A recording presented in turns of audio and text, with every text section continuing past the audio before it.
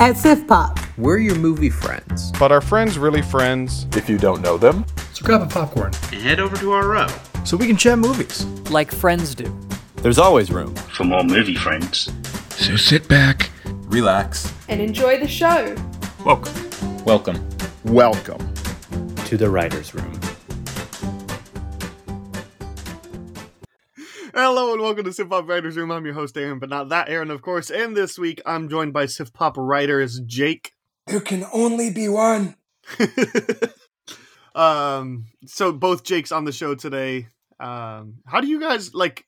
I think it'll just be fun to say Jake and whenever that prompt is there, like whoever feels like going, you just go, right? Like let's just embrace the chaos. Yes. Oh yeah. Or I'll just say Jakes and you know like. I love that. Start the year off with a new year off with the ElmoChaos.gif. I'm here for it. Hold on. GIF. Oh, did I say GIF? You said GIF. Oh, dang it. I am team GIF as well. I don't care how you pronounce.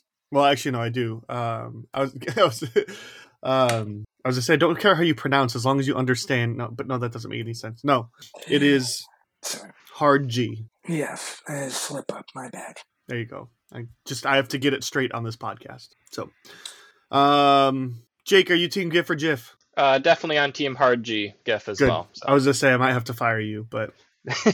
Not before I hear your thoughts on Lady Bird and Marcel the Shell with Shoes On, which we will do after the intro. The coming attraction, we'll have Night Swim and Self-Reliance as kind of the two movies coming out this week that are worth talking about. We'll do the B-plot, best ever movies based off of shorts, which surprisingly, like, we all know there's a good amount of them. You know, a couple of them immediately come to mind. But yeah, like, there's certainly a lot more than I'd thought. Like, I knew Marcel the Shell with Shoes On was one. And there's a couple that I knew that I didn't really like the movie, but there's some really great ones out there. So we will discuss them. And we have a C-plot this week as coined by Jake because I don't feel equipped for this to be a full B-plot, but we did discuss the idea of shorts that you would like to see turned into feature films that are not yet. So the Jakes will comment on the C-plot and I will shut up and listen for a while. So we'll wrap up with the spin-off, of course. But first...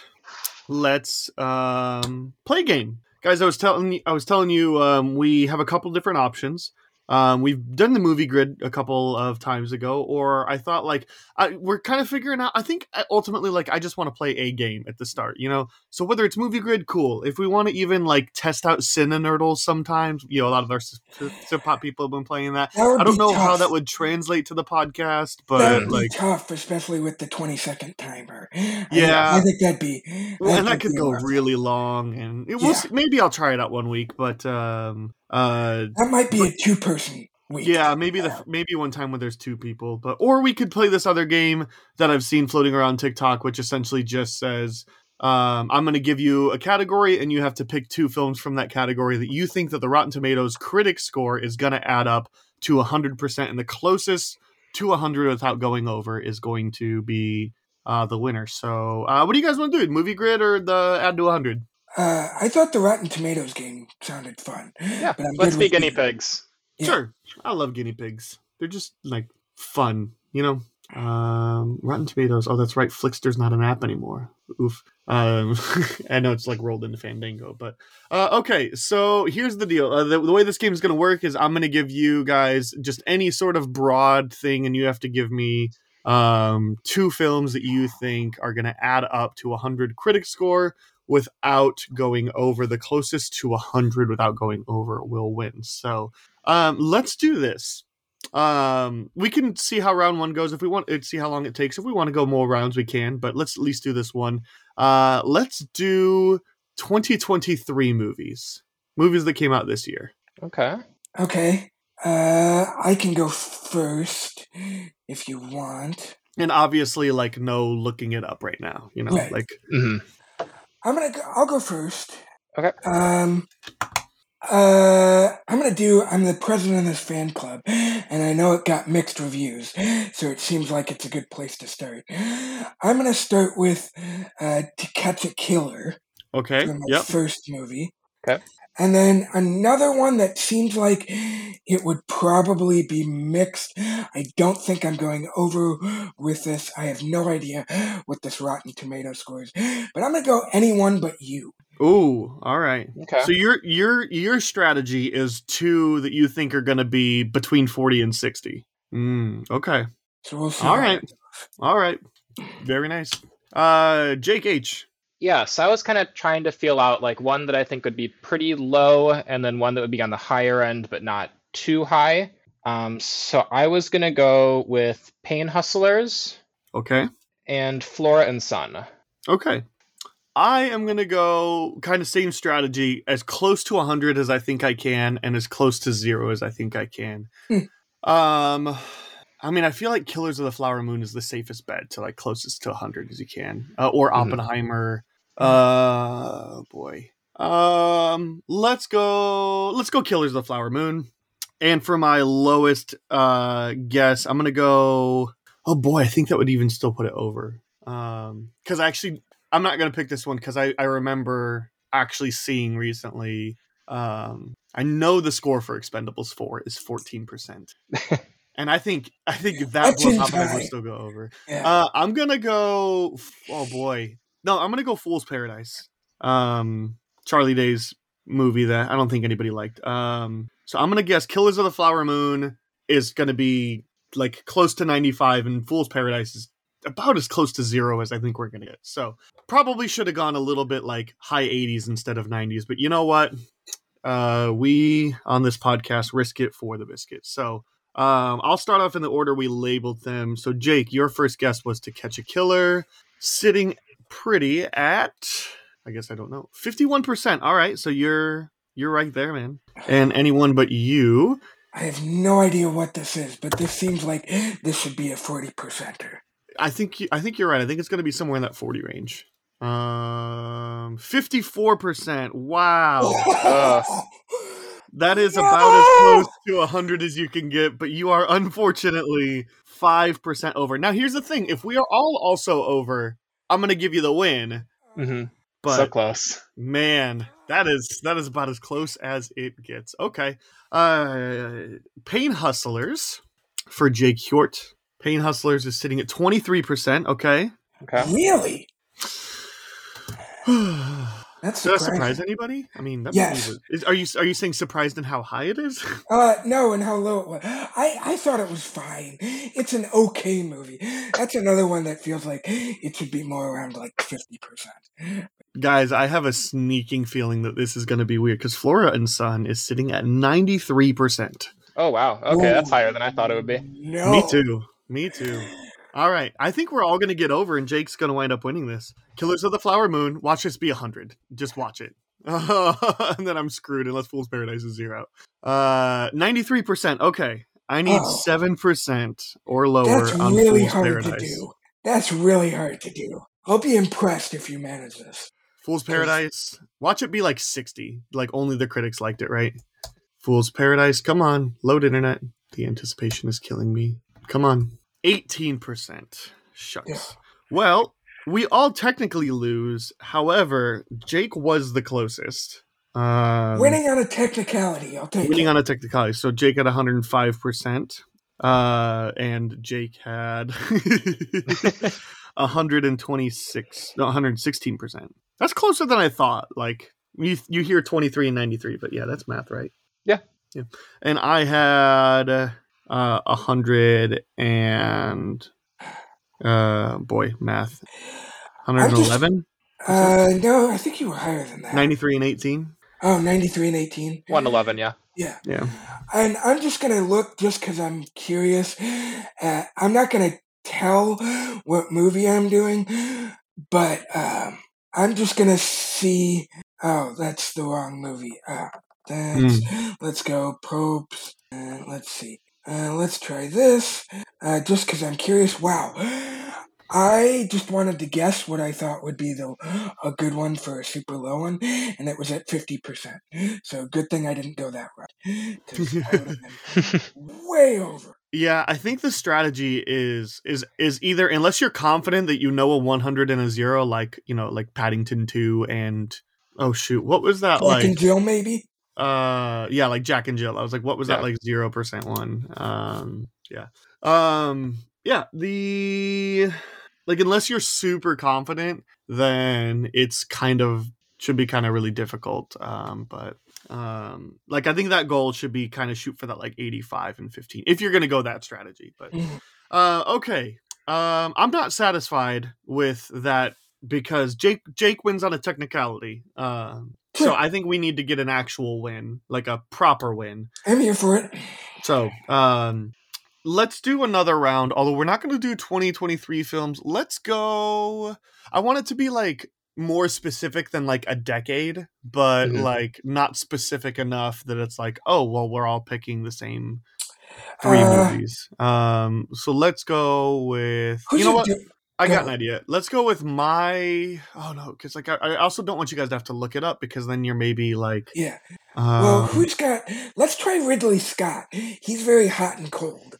So what about like fair. Ridley Scott? Let's do this. I'm gonna look it up. That way, if I see the scores, we're all good. We're gonna go. You have to pick movies from my favorite year in movie history. Okay. 1994, right? So I'll give you some like options, right? Like, or I'll give you some like, you know, I can confirm or deny. Yeah, I don't see the Rotten Tomato scores, just on a Google review. So, all right. So we got Wes Craven's New Nightmare, Ed Wood, Shawshank Redemption, City Slickers 2, Maverick, Hudsucker Proxy, Three Ninjas Kick Back, Pulp Fiction, Star Trek Generations. We got Quiz Show is on here. True Lies, Clear and Present Danger, The Crow, Natural Born Killers. Okay, Forrest I got my Gump, 2. Leon the Professional, The Mask. I think this was also the 3 Jim Carrey years, so Dumb and Dumber as well. Interview with a Vampire. Speed. Beverly Hills Cop 3. Stargate SG-1. There was a Green Hornet movie. Best Picture winner was it wasn't Pulp Fiction or Shawshank like it should have been. Oh, it's Forrest Gump. Little Women, the Keira Knightley one, I think. I think I've got my 2 guesses. Do you have yours, Jake? So you just need me to keep listing off some movies? Nope. I think I'm ready to go. Oh, Ace Ventura was the other one. All right. I'm going to go first. I'm going to pick... We're going to go for the high-low strategy again. I'm going to pick Clear and Present Danger. I think that's going to be like a comfortable, like, 73 or so. That's also one of mine that I have written down. It's also, like, an incredible movie, so feel free to put that down for me. And yep, hopefully you didn't pick the same second as I did. I'm going to go Beverly Hills Cop 3, a movie that I've not seen. All right, and then just to round out mine, since we've got half of mine done, the other one I picked out was Three Ninjas Kick Back. Sure. Yeah, the best Three Ninjas movie. So. Okay. All right, Jake. All right, so I'm going to go True Lies for 1. Okay. Where do you think that's lying? Like, what's your guess on percentage? Hoping around 75. Okay. It's kind of like the ballpark I'm shooting for there. And then, admittedly, I'm not super familiar with the year, so I'm just looking at a list of posters. And one that looks decent but not great, I'll say Guinevere. Guinevere. Okay. It's like a King Arthur. So there was Page Master and Guinevere? Oh, King Arthur movies are always not great. That's true. I think True Lies is actually in the 90s. Okay. But, okay. Well, let's start with, let's do reverse order then, right? Since Jake and I are going to have, like, some big thing. Oh, shoot. No, I'm wrong. All right. True Lies is 71. All right, you're about right. Okay. You're about right. And Guinevere, 26. All right, that's pretty good. Ooh, yeah. There we go. That's just going to be tough to beat. I think we're screwed, Aaron. Yeah, I mean, we have to beat, what, a 97? Yeah. That's well done by you. I should have looked at the posters. I should have done what you did. All right. Well, hold on. You're picking Three Ninjas Kick Back, right? Yeah. That's a 15, okay? Okay. Good start. So I don't think I'm going over. I figured Clear and Present Danger was somewhere in the 70s. So I just need it to be a little higher than that. I think it's actually going to be. I think it's going to surprise me how high it is. It's like maybe it's besides Hunt for Red October, it's for sure the best Jack Ryan movie. I've got 11% on Beverly Hills Cop 3. Okay. Okay. Okay. All right. Jake, if we're looking for like 80 something. 82 to 85 would either tie or win it for you. 80 And you basically need me to you're walking a tightrope because you need me to go over, but you to fall within that. I think I have like 1% flexibility to win. Okay, big reveal. Jake, have you seen Clear and Present Danger? I think it's my favorite of the Harrison Ford. Oh yeah, and I used to love Patriots game, and it's good, but Clear and Present Danger is better. I think I'm not 100% sure.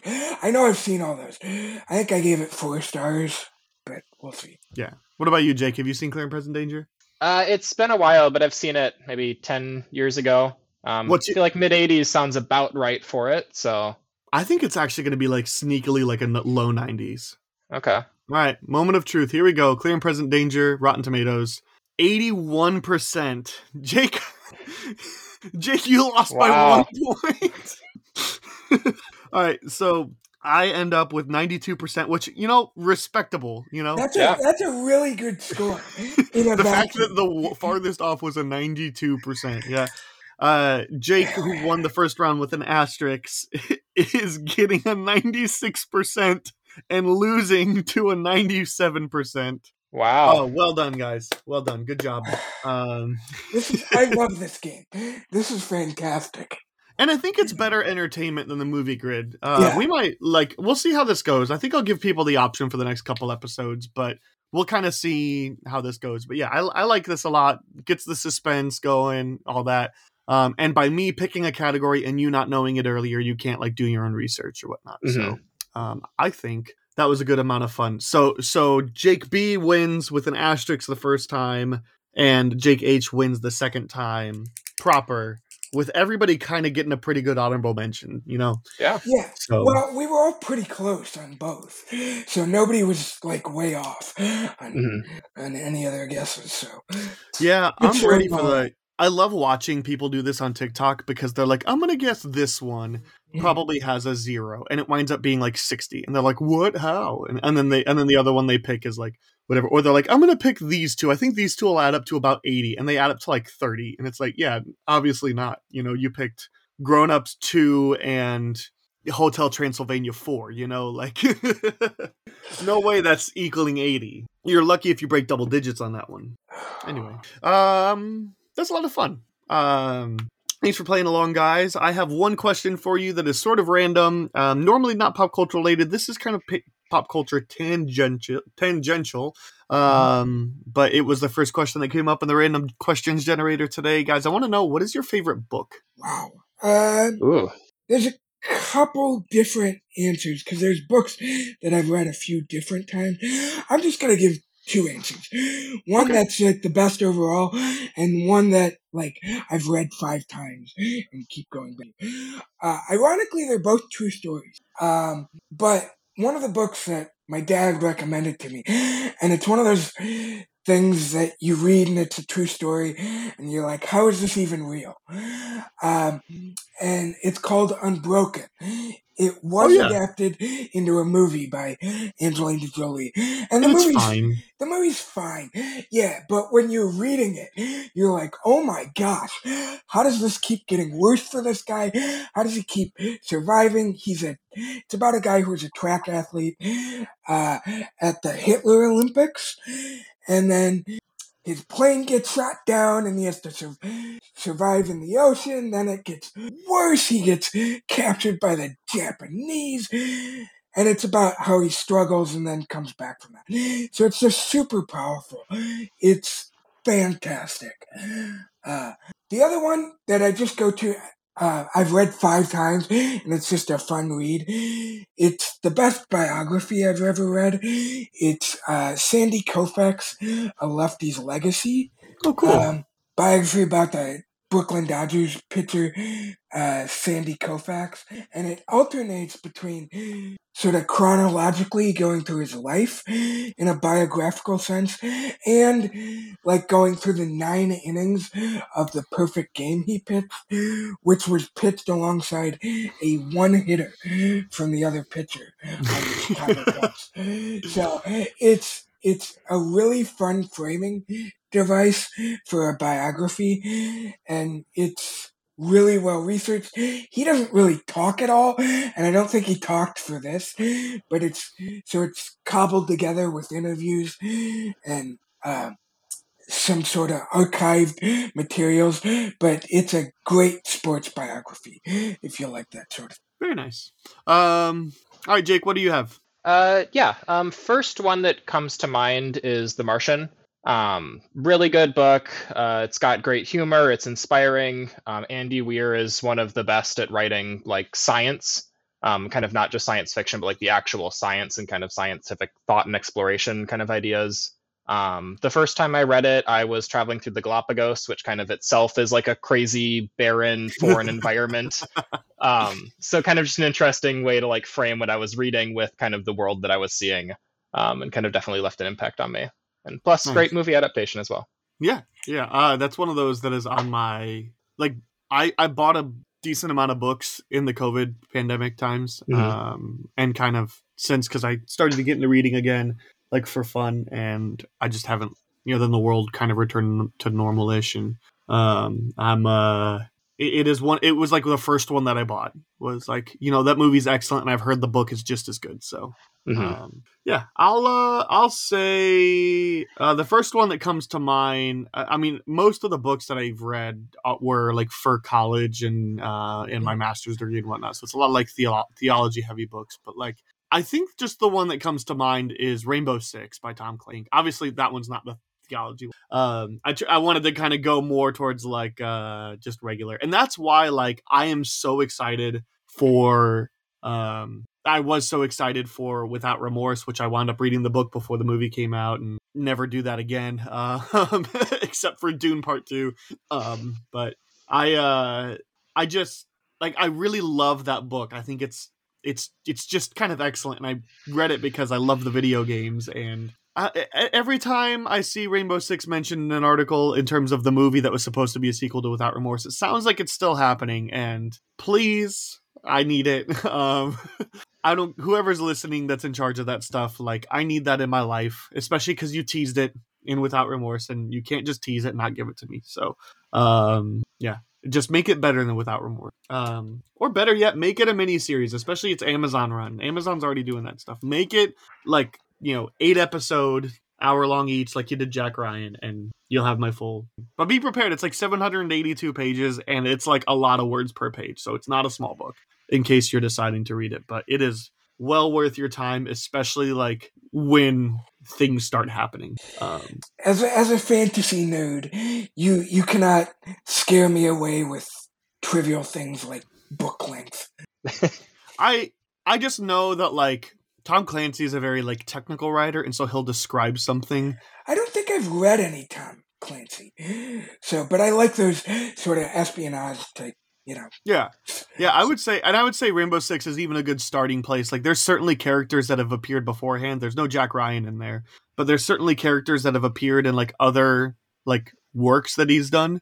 But I don't think you need to necessarily know. And it's just great. And there's specifically like, I think there's 5 encounters because Rainbow Six is a counterterrorism unit, like a multi-international. And I think there's 5 times that the team is sent out, and every single time it's just like so vivid and like so tense, and you just kind of feel it, and you're like, anything can happen at any point. It's kind of like when you it's kind of like when you're watching like a Game of Thrones, right? And you get to the red wedding scene, and you're like, something's happening, I don't know what, but something bad is about to happen, and then it does, and then lots of bad things happen, and you're like, okay, I need a breather, so it's kind of that. So and also not for the faint of heart. But, if you're looking for a new 800-page book, Rainbow Six is about as good as you get. So let's move on to the coming attractions then. Let's talk about Self-Reliance and Night Swim. Jake B., since you won our game, I'm going to let you pick which one you want to talk about first. That should be Jake H then. You're right. You won the first round. You're right, Jake H. Yep, you're right. The official winner. Yeah. Oh boy. Chaos already ensuing. Jake, would you like to talk about Night Swim or Self-Reliance first? I would definitely talk about Self-Reliance first. Very nice. Self-Reliance is a new movie coming, it says in theaters January 3rd. But it also says Hulu, so I don't know if it's one of those like both. I don't know. I'm just the in theaters thing. I But think it's also doing like a 1-day limited release.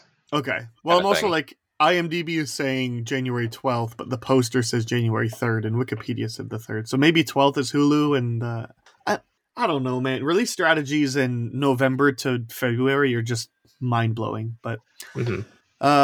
it's a new film, written and directed by Jake Johnson, starring Jake Johnson, Anna Kendrick, Andy Samberg, Christopher Lloyd, Wayne Brady. Produced by The Lonely Island as well, so I'm sure we're gonna get some other like Lonely Island regular cameos at least. Jake, since you picked this film, where are you gonna land on the scale of anticipation? By the way, synopsis first. Given the opportunity to participate in a life or death reality game show, one man discovers there's a lot to live for. So based off of all that, are you going to be going... Again, we're taking the Hulu equation out of this. We're going to say it's just a normal theatrical release for the purposes of the scale. I'm going to assume that you have a clear schedule and budget's not going to take into effect on any of this. Would you check it out in theaters, wait till you can rent it at home, wait till it's on a streaming service you already pay for? Would you kind of wait to see everybody's initial reaction, or are you just not interested in this movie? Yeah, my anticipation level is definitely in the theaters for this one. Shout out Jake Johnson, another member of the Jake Army. Big fan of his work. Just finished up binging through New Girl a few weeks ago. I think his comedy is great. I'm excited to see kind of what he's doing behind the camera, as well as in front of it. Big fan of Lonely Island and all of their films. Pop Star is an underrated classic. For sure. And just, yeah, I've been looking for this one for a while. It was first supposed to come out like back in the fall and just kept getting pushed and pushed. So kind of excited to see what finally is going to be happening with it. And other Jake, since it's the Jake Army one, where are you laying on this scale? I'm gonna go streaming. This does look like a lot of fun. There's just something in me that says, what if it's not great though? But so I think that takes me out of paying money for it. But it does look like a lot of fun. So streaming, and when it actually comes to Hulu, which I pay for anyway, I will definitely fire this up. Probably the first day it's out, because it's probably going to be a lot of fun. Sure. I'm going to land in theaters as well, like as hype as you can get about a movie without like, it being like a big tentpole blockbuster or anything, right? There's just different scales. And I'm with you, Jake. I have a little bit of hesitation. I think it's mostly because Fool's Paradise was just that bad. And that was like Charlie Day's like feature directorial debut from a screenplay that, had kept on getting pushed back for a while and reworked and whatnot. And, I'm not saying I'm not interested in whatever Charlie Day does next, but it certainly has left a bad taste in my mouth for, Jake Johnson's directorial debut. But like Hulu has like some of the best original movies. They don't come out with a lot, but some of them are sleeper hits and some of them are like legitimate hits. Like some of them are like, Fresh was Hulu, right? Mm-hmm. And a lot of people like kind of enjoyed that one a decent amount. Obviously Palm Springs is the huge one. That's like, I know we all love Palm Springs. I don't know how many people have seen it, but everybody that sees it is like, yeah, it's at minimum like 8 out of 10 for everybody. Except my mother, apparently. Well, I made the mistake of I'm like, oh, this movie's great. It's one of my favorites of this year, and she was not into it. So. But she's literally the only person. Them is fighting words, Linda. Totally her name, by the way. I always love doing that just because, like, if I get it right, you're gonna be like, how did he know? Anyway, so I like Hulu's got some good stuff, but I think given this premise, right, given the chance to participate in life or death reality show, he discovers there's a lot to live for. Like that kind of sounds like one that I really want Jake Johnson to be there because I think he is obviously very funny. I don't like New Girl at all. But it's mostly because I can't stand Schmidt, the character, Fair. Not the actor. I think the actor is good. But I think the character is just detestable. And like he annoys me so much, but I really like the general rest of the cast. And Jake Johnson is the standout. But like, even you look at his body of work outside of that, and he is, first of all, just remarkably funny, but he has like some of the most heart-filled projects that there have been in a while. Like I'm just kind of looking through his stuff recently, because I feel like he was mostly doing New Girl, and then I feel like the first time I remembered seeing him in a movie was Safety Not Guaranteed, which is full of heart. Is he in Drinking Buddies too? I think so. I want to say, yeah, he's in Drinking Buddies. Mm-hmm. I haven't seen, but I know that's well received. He's a principal in 21 Jump Street, apparently. I don't remember that.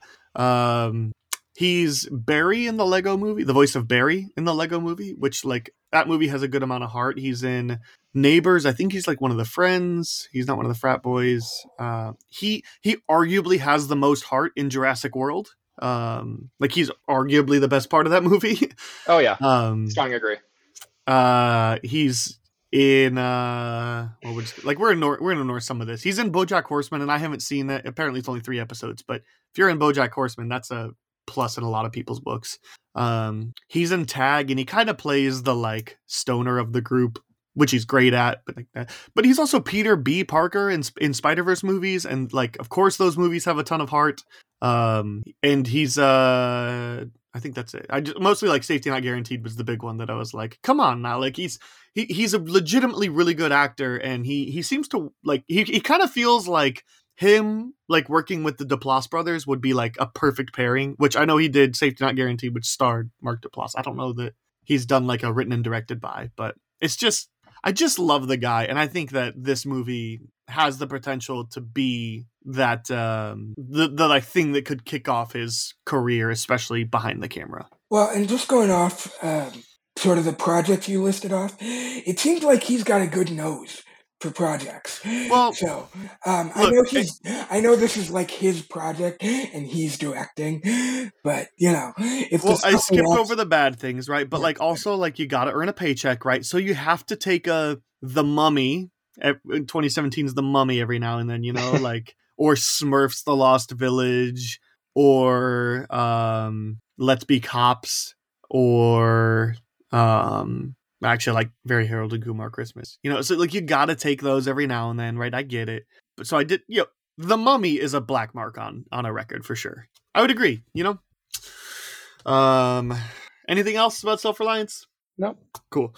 So there we go. Check it out on Hulu whenever it appears there. Or don't. But I think we're all saying sure. It would be worth checking out. Night Swim, which is connected to our B plot. I didn't know, because this is based off of a short. This is a new January horror movie from James Wan, produced by James Wan. Man, they get a lot of miles out of that. Mm-hmm. They do. Yeah, but the problem is that it says like producer of The Nun. It's like not James Wan, producer of The Conjuring or The Conjuring 2 or Saw, or director of like, you know, yada yada yada. Like you're picking the first The Nun. Like, didn't nobody like that movie? Yeah, I think so. I mean, it made enough from horror fans to get a sequel, but I don't. Yeah, but he's certainly done better projects, right? And then, of course, and Blumhouse, producers of Megan, and it's like, but Blumhouse also did Halloween 2018, which and The Exorcist Believer. Well, we don't talk about The Exorcist Believer anymore, but like Halloween 2018. Made me watch that. We're gonna talk about it. Or like what's the Happy Death Day is Blumhouse. Yeah. Like they've got better projects, and I get it. Megan was to see Happy Death Day. Well, they should have, because that. Yeah, I agree. Especially the second one. But written and directed by Bryce McGuire, also co-written by Rod Blackhurst, starring Wyatt Russell, Kerry Condon, and a bunch of young people that I don't know, but hopefully will know in a couple of years. So, Night Swim. Well, let's go in reverse order this time. The Jake that won with an asterisk the first round. Night Swim, theaters, rent, stream, skip, or just kind of wait for the initial reactions? I'm probably being generous, even by going with this, but I suppose if the initial reaction is just sky high, I'll eventually end up seeing this. I don't see that happening, but there's a world where that happens. Okay. So I guess I'll go initial reaction on a technicality. Sure. And other Jake? Strong skip for me. Supernatural horror isn't really my thing in general. The premise doesn't really do much for me. Carrie Condon makes me raise an eyebrow a little bit. She should have won an Oscar last year for Banshees. She's great, but I don't think it'd be enough to get me out to actually see it. I'm going to go streaming as well, but kind of with an extra caveat of like, I feel like this is kind of in the same boat of Megan, where it's like streaming, but I got to catch it like within the first month of it being on streaming, or it's just going to be the end of the year and I'm going to be like, I have no desire to see that. Like, which was, like when Megan came out about this time last year, I was like, I might check it out. I don't know that I want to pay for it, but like, sure, when it hits HBO Max or whatever it hits, I might check it out. But also, like, if I wait too long, I'm eventually just going to be like, because I think in hindsight, people have been like, yeah, Megan was kind of bad. Like, yeah, same thing happened to me with Megan. I'm like, yeah, maybe I'll check that out. And being one of the people who actually pays for Peacock because of Premier League Soccer, like, it's literally been available for months. Yep. And I'm just like, no, I don't really want to.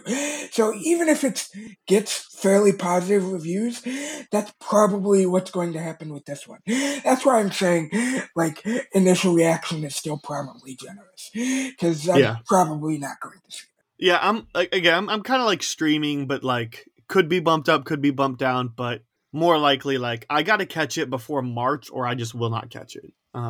It's kind of like before the end of March. So, okay. Any other thoughts on Night Swim? No. Okay. Well, in that case, people have gotten to hear some movie opinions from you guys. If they want to hear more, where can they find you from? Jake H., we're going to start with you. Yeah, if you want more of my film thoughts, you can follow me on Letterboxd. Jay Yort there. That's JHJORT. And if you want to see pictures of my dogs or my baked goods, you can check me out on Instagram, Jake Yort there. I love that. That's amazing. And other Jake. Yeah, you can follow me on Letterboxd, J Bourgeois, BOURGEOIS, or I'm still on Twitter, so Jake _, same last name. And if you want to hear more of me, I guess, I'm on the latest episode of our friend Robert and Foster's podcast, the Also See podcast that just dropped. If you're listening to this, where does it drop? We talked about good night and good luck. Nice. I finally started that podcast and I'm enjoying my time with it. So I'm excited to catch up to the episode that you're on. So, yeah. Cool. And as a reminder, patreon.com/sifpopwr for early access to episodes on the free tier and a couple paid tiers with a couple different options. Really just mostly as whatever. Like I think I called it like just because, and then just because plus, because every service has to have a plus added to it anymore. So patreon.com/sifpopwr if you're interested in early episodes. So we got to get on to the SIF topic. We're crossing 2 movies off my watch list, and I pulled up the preferences list here, and I saw there wasn't a ton out of the answers that I got here, other than Up in the Air had like 8 people pick it. But then most of the people that I was like, are you guys playing a joke on me? They were like, no, I'm not. And you can feel free to pick something else if you want. Like, I was like, okay, fine. But you two both had Lady Bird on your list. For Jake B, it was your second pick. And for Jake H, it was your first. You've also both picked Roman Holiday in your top 3 for the like goats or comic book one. Well, I think I'm the one who, first suggested that. And got I do believe so. So I just felt obligated to, if I'm suggesting that for you guys, I felt obligated to put that up there. Sure. And so I figured, well, we're going with Lady Bird, right? It's about time I checked that out. And so we're going with Lady Bird, and then I saw Jake had also had The Great Mouse Detective. Maybe next time, Jake. Because I just thought that Marcel the Shell with Shoes On would fit a little bit better.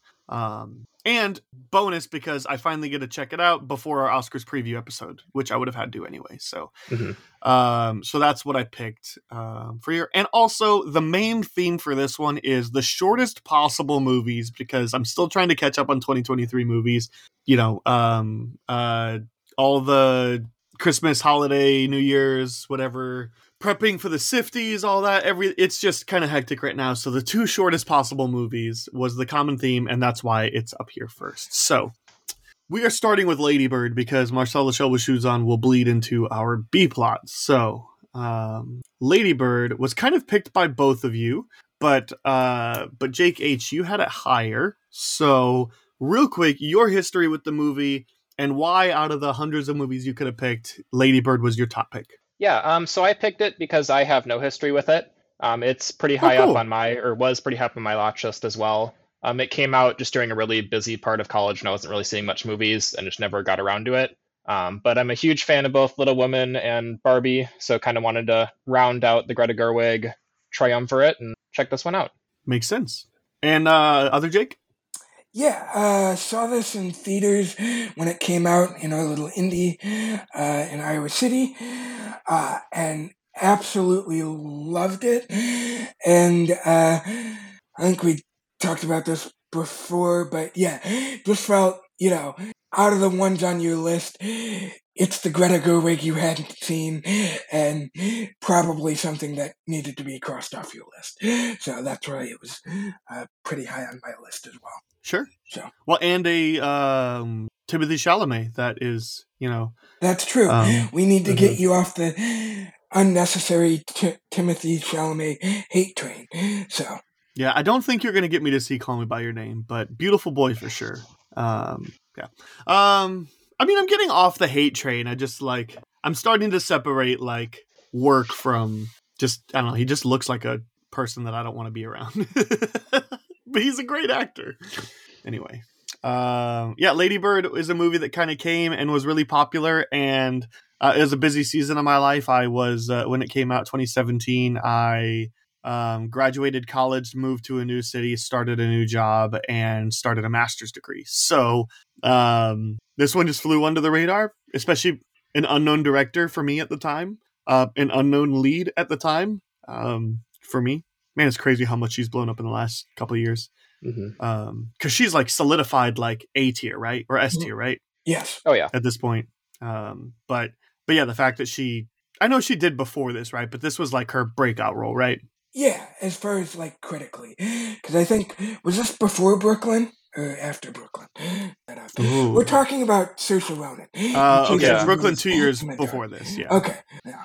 Yeah. Either way, this is when she became the Saoirse Ronan. So, because she had done Muppets Most Wanted, Grand Budapest Hotel. Hannah is one of her top credits on IMDb. She's a voice for Secret World of Arrietty, Lovely Bones, all that. Atonement, so decent track record before it, but this is her establish herself movie. Anyway, so it just slipped under the radar, and also I'm a 22-year-old guy. I don't know how interested I am in the angsty, rebellious 17-year-old female movie. So I prioritized other things 2017. That would have been Logan, Get Out. Logan, Get Out, yeah. Mad Max. This is one of my favorite years in movies. 2017. So 2017's great. And this was one of my, back in 2017, I think this was my second favorite movie, behind Wind River. So. Wind River is a great one too. Yeah, 2017 is a great year. I think I prefer 2016, but Nice Guys, La La Land is going to do that. Arrival. Lady Bird. Spoiler warning for the whole thing. Not for both these movies. I'm not sure that's going to matter too much, but I could be wrong. I would be more concerned about this one than I would Marcel. But spoiler warning for both these movies.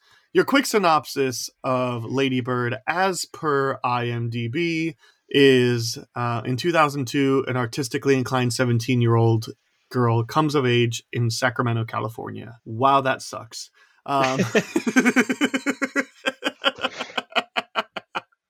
mean, it's not wrong. It's just also not. It just at all doesn't say anything. Yeah. Because sure, the artistically inclined, but that doesn't really matter all that much. And comes of age and say, yeah, whatever, sure. I get. It's kind of.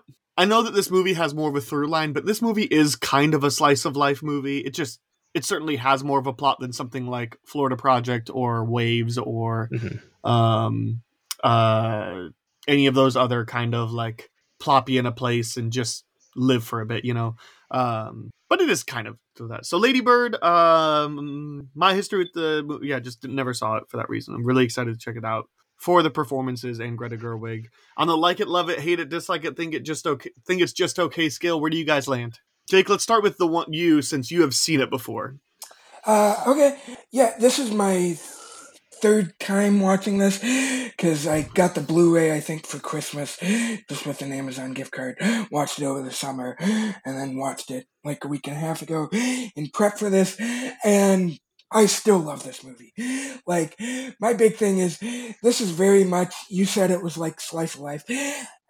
For me, this is very much a vibe, like time capsule type movie, particularly as someone who, like, we weren't separated by gender. I didn't have to wear uniforms, but I did go to Catholic school during this period. I was a little younger than Lady Bird is, but I just love the whole vibe of this movie. It's fantastic. I'll go next. That way we can finish off with the other Jake, since he hasn't seen it. Normally, I'm the only one that hasn't seen these movies before. I'm kind of on the border of like and love. If I had to pick one, I probably lean like, so like technically like really high side of like, but like I think I'm just like on the border. I do think a second watch or a third watch, or maybe even just a little bit more time could put it up into that love camp, but I'm kind of sitting at like a 4 out of 5 on Letterboxd, teetering that like and love for me. But Jake, where are you landing? Pretty similar to you. Watched it yesterday, and kind of since then I've been teetering right on that liked it, loved it line. Right now, I think I'm leaning more into the loved it side, kind of a low side of loved it. But it's been fluctuating a bit as I kind of think and process the film. Sure. Yeah, I do think this is one that will also just grow, but partly because it is kind of that slice of life, but it also is more. It's just like kind of a comfort movie, even though it's not necessarily like a movie that will keep you with a smile on your face the whole time. Like it's just like it's. I wouldn't even call it like a good vibes movie, but it is just kind of like warm and cozy, you know? Yeah. And it has some really great performances in it, and it has some jokes that really land, and it has some uncomfortable moments, and it's just kind of like. Yeah, just kind of warm is how I would describe it. Oh boy. Saoirse Ronan is a star, right? Yes. Like that's the place to start. Is that Saoirse Ronan is justifiably A-list S-tier actor. Yeah, no, she is amazing. I think she's one of the best actresses working right now. And this film is certainly a great example of that, and kind of just the range that she's showing throughout it is really impressive to me. Mm-hmm. Yeah, one of the things that was sort of the second time I watched it, which was would have been the first time in like more than 5 years that I've seen it, is like you sort of notice like Lady Bird herself can be a bit annoying, and that sort of bugged me a bit on my second watch. So I don't know if that's part of the things that held you guys back as far as loving it. Is she can be sort of not the most likable protagonist at times, but like rewatching it again, it was mainly just I just love her performance, and I sort of got over that again. I think she's stunning, just sort of on her own, and then just her and Chloe Metcalf, right? Yep. Plays her mom. Just their interplay. There's so many layers to that as well that I just sort of noticed, and both of them just are insanely good in this movie. So that interplay was more sort of what I took out of that. Yeah, I mean, I understand what you're saying about like Lady Bird being a pretty unlikable character. I just don't buy into like that is not a reason why I didn't fall into Loved It camp. I don't know what it was. Maybe it's just the 5-6 years of people telling me, right, it's almost 7 years at this point, of people telling me that this is one of the best movies of the decade. And like, sure, like I'm not trying to take that away from anybody, but maybe it's just like a little overhyped, and maybe that's why as time grows I will love it more. Or I will find things to appreciate about it, like especially on second or third rewatches or whatever. But I think that because her personality, the choices she makes is so irritating, I think it helped the movie feel a lot more real to me and made me appreciate the movie more. Like one of the things I read in IMDb's trivia section is that like the way that they lit the movie like caused like red rashes on Saoirse's face, and normally they would just cover that up with makeup, but Greta Gerwig made the decision specifically not to, so it would help her feel more like a 17-year-old girl, and help us perceive her more as that, like she was having an acne breakout, and it's a genius decision. It works really well. She feels like a real 17-year-old, like, because I don't know any 17-year-olds that I like, not even when I was 17, Mm-hmm. I didn't even like myself, so I think that the movie is very intentionally like, she is our protagonist, but we also like, we don't watch her and be like, I love the decisions that you're making, or like, even like, I'm entirely on your side. You're like, oh, okay. Like, I think you're intentionally meant to be like, I kind of see both sides to this. I don't know. Maybe that's just because I'm like kind of in the middle age between her and like the parent. I'm 10 years removed from high school, so I'm kind of like, yeah, I see the parent side, but also I see your side. You both could just use a little bit more communicating. Like, I think it's kind of supposed to be that. Mm-hmm. Versus something like I would say like Edge of 17 is like, we are entirely on Haley Steinfeld's time the entire time, and I love that movie.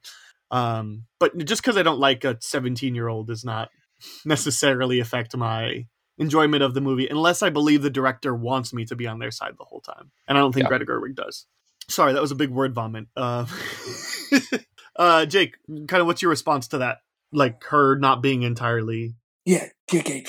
Yeah. Oh, sorry. New Jake. Yes. Sorry, new to this movie, Jake. I mean, I agree that she's an irritating character, but like Aaron said, she's 17. Like, that's how she's supposed to be. And just kind of in general, that is such, like, those last couple years of high school are just such an awkward and like uncomfortable stage of pretty much anybody's life, and I feel like this film really captured that really well. Obviously I'm a lot younger than she would have been. I was like 5 in 2002. I'm not a girl growing up in a Catholic school in California, but I could still really relate to a lot of like the struggles that she was going through and kind of the awkwardness she was feeling with her family and with her friends and trying to just find her place in the world, and just kind of how real and relatable everything felt was really impressive to me. Especially coming to this after having seen Greta Gerwig's other films, Little Women and Barbie, which are both, Jane Austen and Barbie, kind of larger than life, not really a pure view of how the world works, kind of more of a filtered reality. So seeing this, which is just so raw, was not something I was expecting at all. Where does this fall on your Greta Gerwig, like, ranked? I think I'd need to think about that more. I would say my gut instinct is to put it in the middle, with Little Women number 1 and Barbie in third. But I love all three of them. So I'm for sure Barbie number 1. I think Lady Bird or Little Women could be like interchangeable at 2 or 3 for me. As of right now, I maybe lean Little Women, but I don't think that will be the case. I think even tomorrow I'd be like, no, that's the wrong call. So I'd probably put this in the middle. Yeah, Little Women might slightly edge for my number 1, but I love both those movies. And Barbie's sort of like what you think with Lady Bird. I was on the like it, love it edge with Barbie, but I think I haven't seen that one a second time, but I suspect I'm going to creep more solidly into love it when I see that one a second time. So I'm sort of where you are. But this sort of creeps into what I wanted to talk about next anyway. What did you guys think about this as sort of, I know I think she had a co-direction before this, but as like a first solo effort, what did you think of this for Greta Gerwig directing? I mean, this is clearly like a passion project for her. Again, looking at some of the trivia, like, she wrote the script and then Noah Baumbach offered to direct it, and I would kind of love to see Noah Baumbach's Lady Bird, but like I don't know that it would make the movie any better because Greta Gerwig is that good, and she sat on it for a few days and decided, no, I want to do it myself, and I think that is the right call, because it just kind of feels personal. It really feels like every decision she made was intentional. It feels like especially like throughout the whole process, and even getting an actor as good as Saoirse Ronan and Laurie Metcalf, and Tracy Letts is incredible in this movie, and young, really popular Lucas Hedges and Timothy Chalamet, which, like, I love Lucas Hedges. I was a Lucas Hedges stan for a while, but like he is good in this movie, but it kind of says something that he is like the least impressive of like the top 6, you know? Beanie Feldstein is great in this as well. Like, it's, I think it kind of just made it feel wholly hers, and there's no signs of incompetency anywhere there. It's just a really great effort, and you can clearly see how. I don't think this was Best Picture nominated, if I'm mistaken, but also I think that was before they expanded the category to where it was like maximum 5, and I think if it wasn't, it should have been, or it would have been by today's standards. Mm-hmm. Nominated 5 Oscars. In 2017, this was the Shape of Water year, I think. Come on now. 2017 was Shape of Water year, right? I believe so, yeah. Yeah, and I love that movie, and I was like totally okay with it at the time. I get like my IMDb is taking a minute to load, but like I can see this being nominated, and I could understand it. Yeah. Well, that's the thing that is so impressive, I think, is just how, like you said, how assured this movie is for a first-time director. Because, the story just flows really well. And like you said, she's getting fantastic performances from a ton of people. Like, everybody's great in this movie. And I think that speaks, that's part of a director's job as well. So I think she deserves a lot of credit for what she's able to get out of her actors as well. So can confirm it was Best Picture nominated. There were 9 nominees, so it was like I think a year or two before they mandated 10. Okay. So 3 Billboards, The Post, Phantom Thread, Lady Bird, Get Out, Dunkirk, Darkest Hour, Call Me by Your Name, Shape of Water. That's a good pretty year. Stellar year, yeah. Yeah. And I love Shape of Water, and I'm happy that Guillermo got his Oscar, but like maybe it should have been Get Out or 3 Billboards, but or Lady Bird. I would not be mad if this was the winner, like in hindsight. So yeah, and of course it also got a bunch of acting nominations. I don't, Jake, what's that thing keeping you out of Loved It, or keeping you kind of just edging into Loved It? Like, what's that thing keeping you from fully just like singing this movie's praises? Because very few people I follow on Letterboxd have this rated anything lower than a 4, which is what I'm going to wind up giving it. Yeah. So again, I'm kind of right on that, like 4.5. I'm not sure what I'm going to give it yet. I feel like for some reason it felt a lot longer to me than it was. Like it's only a 90-minute movie, and it kind of felt like a almost 2.5 hour film as I was watching it. I felt like 150. Yeah. Yeah. And I think that's more kind of just the like slice of life, kind of slower paced, character driven, kind of focused movie. And like the pacing felt okay, but it just felt like it dragged a little bit at times. And I think that's what's really keeping me out of the Loved It camp. But I mean, with all of the amazing performances, it's hard to say it's any more than or any less than High Side liked it. So, but yeah, no. And then I did want to kind of touch just like in the like kind of directorial debut. I feel like it is such a like confidently directed film as well, which you don't always see with kind of first time directors. Like there is just so much subtlety in the script and in a lot of the nuance of the character beats that a lot of times I feel like a newer director is going to be a little bit more on the nose with some of those kind of character moments. One that really stood out to me was haven't talked about him yet, but Stephen McKinley Henderson, who played Father Leviatch, the drama teacher. Loved his performance and his character, and just kind of like the little beats and kind of seeing how his character is reacting, and then the information you hear about him in other scenes from other characters talking about him, and then just kind of watching those connect throughout the film was really interesting to me. Also in the same beat, just want to shout out funniest scene of the movie for me was the football coach taking over for him and trying to break down the play as though it was a football game.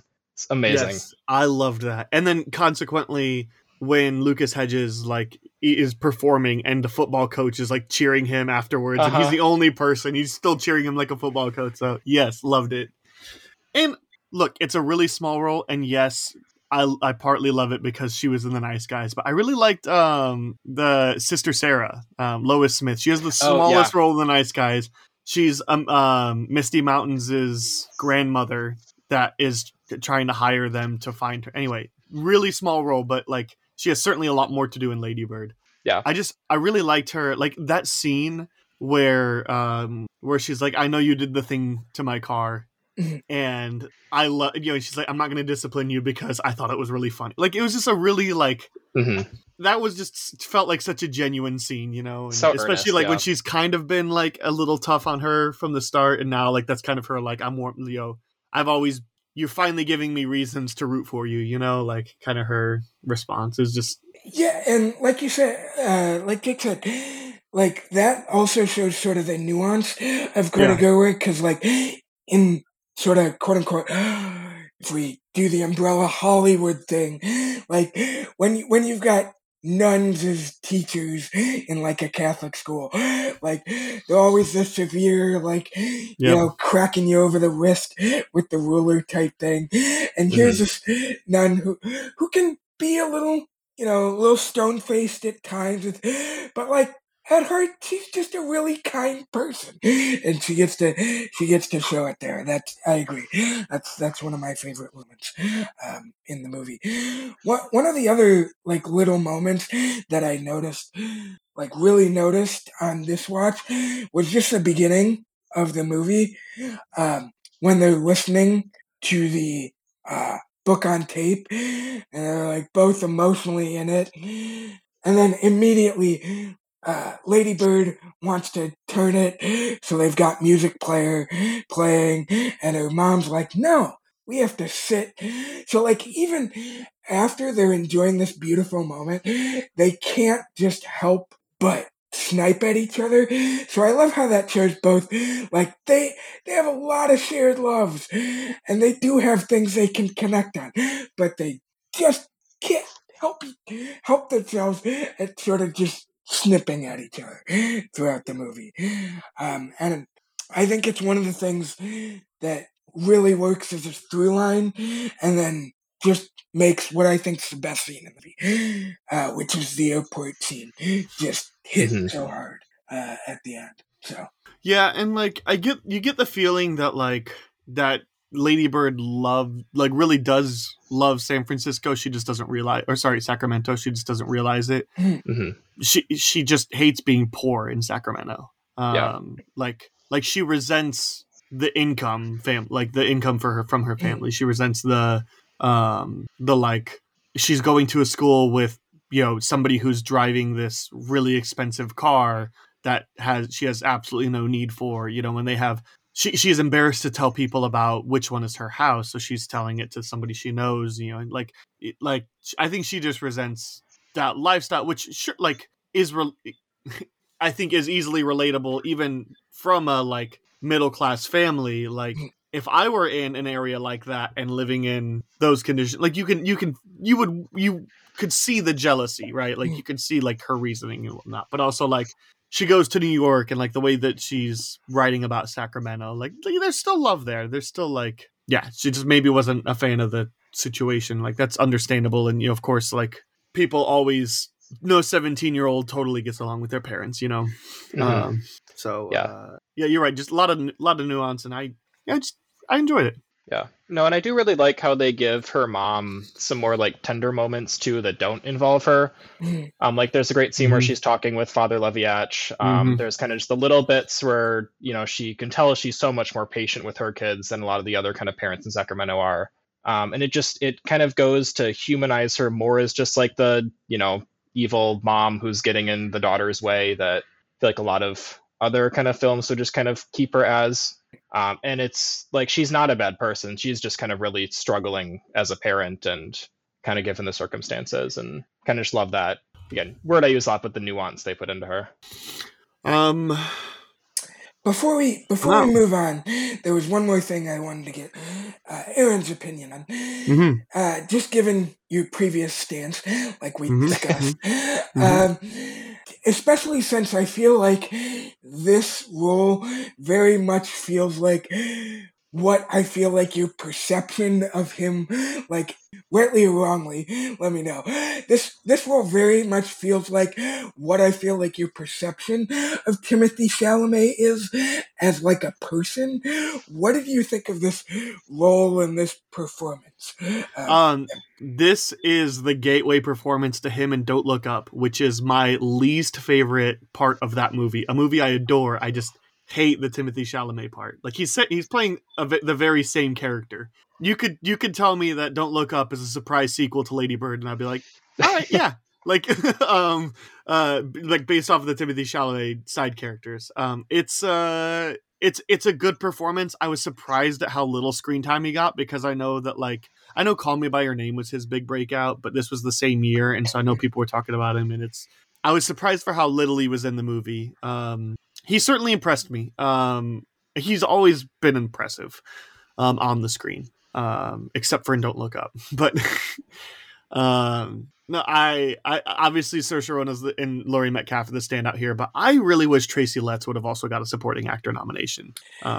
He didn't. The only acting nominations were Saoirse Ronan and Laurie Metcalf. But I really like Tracy Letts in this. She's so good. It's like we've said throughout this whole thing. It's another thing that could have just been just such a forgettable role.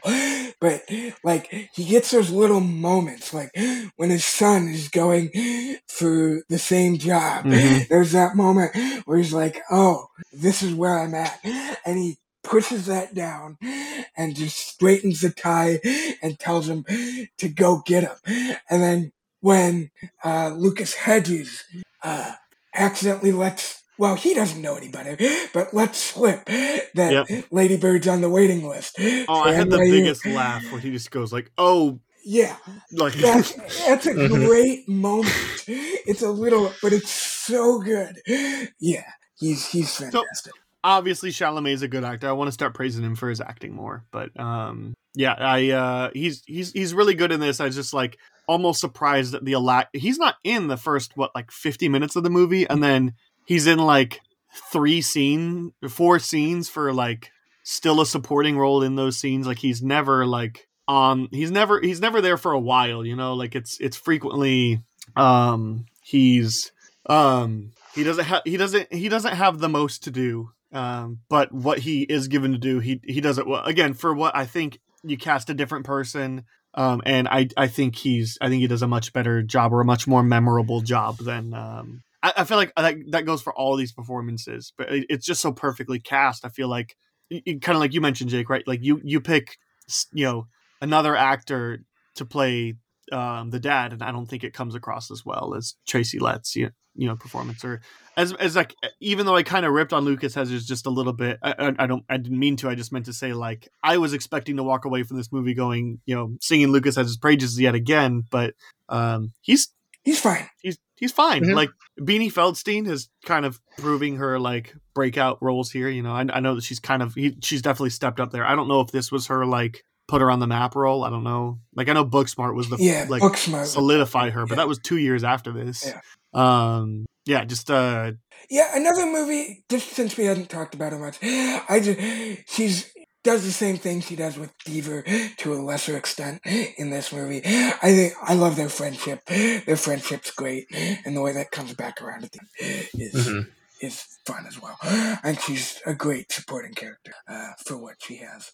So, and I forgot Catherine Newton was in this movie, because she's in 2 scenes, and you can't. It's one of the rare times where like putting a girl's hair up and putting glasses on her apparently does make her unrecognizable, because I didn't recognize, I think, till my 3rd time watching.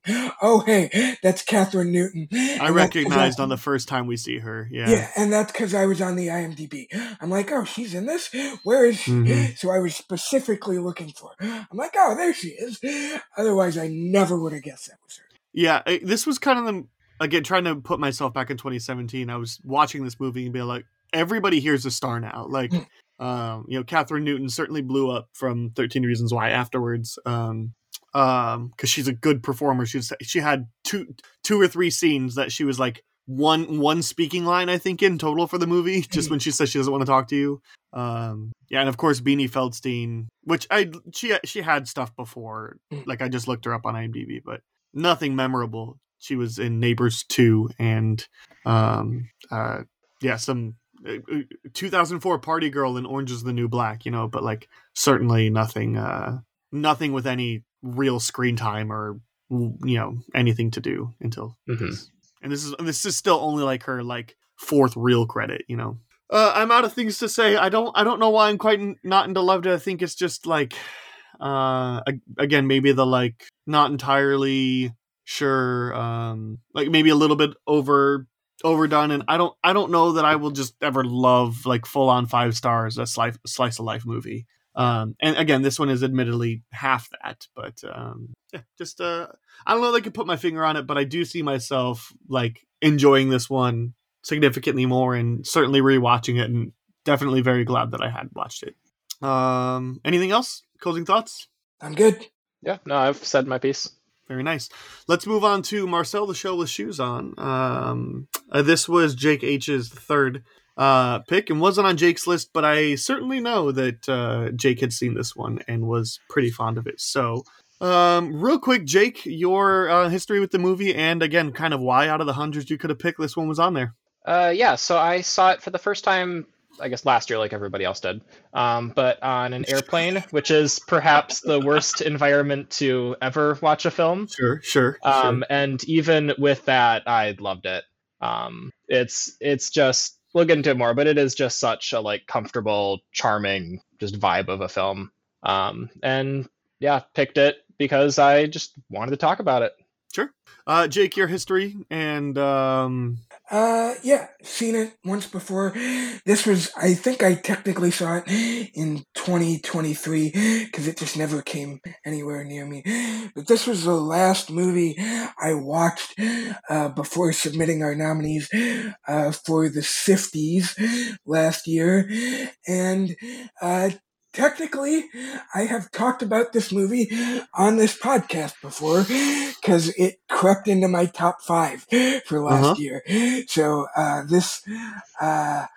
loved this the first time I saw it. So nice. One of those I really wanted to get around to, but as kind of mentioned, it wasn't like it was at our local indie in Iowa City, but I couldn't get around to it just with the job I was working and with the hours they were running.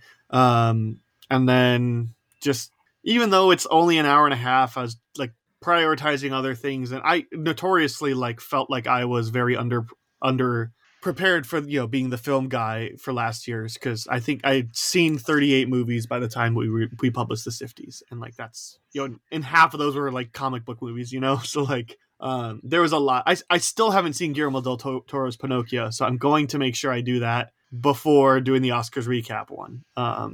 This in 2 months.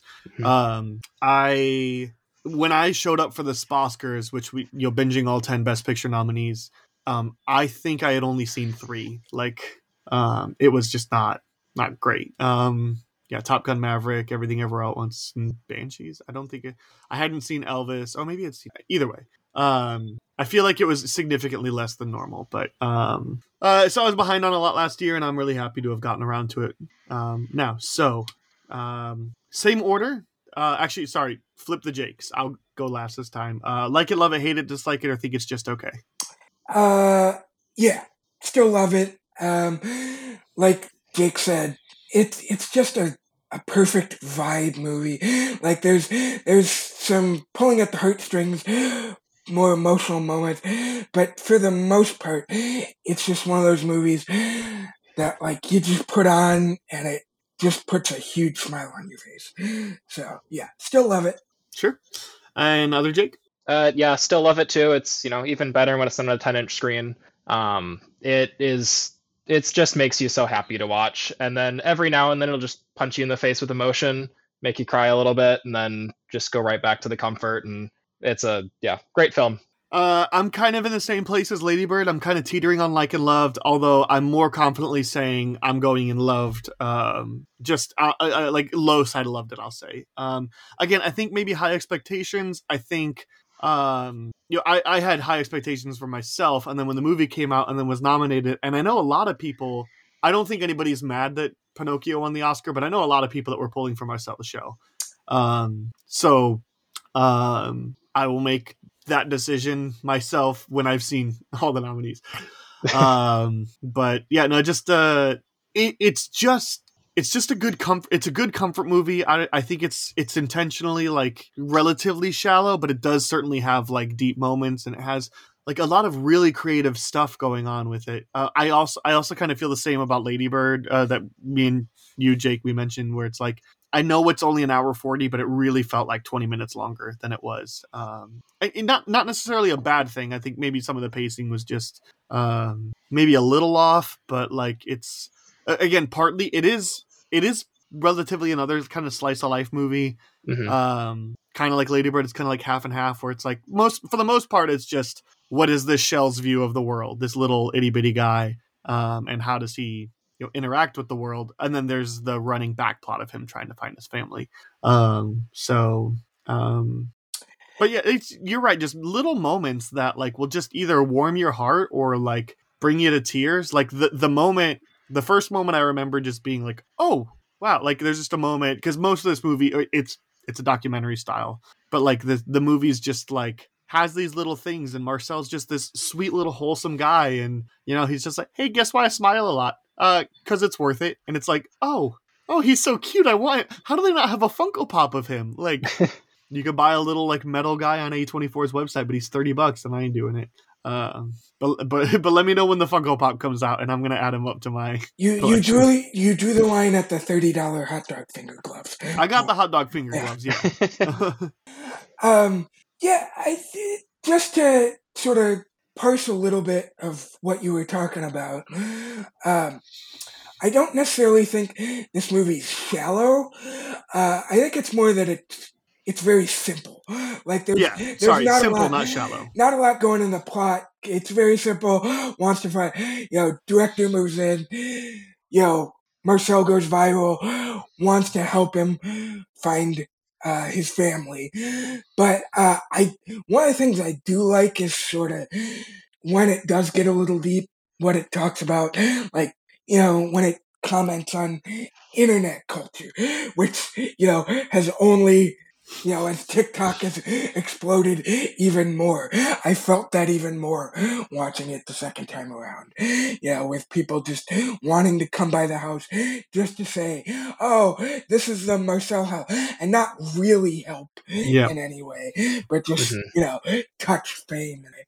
And I really liked what it had to say about sort of that sort of. Yeah.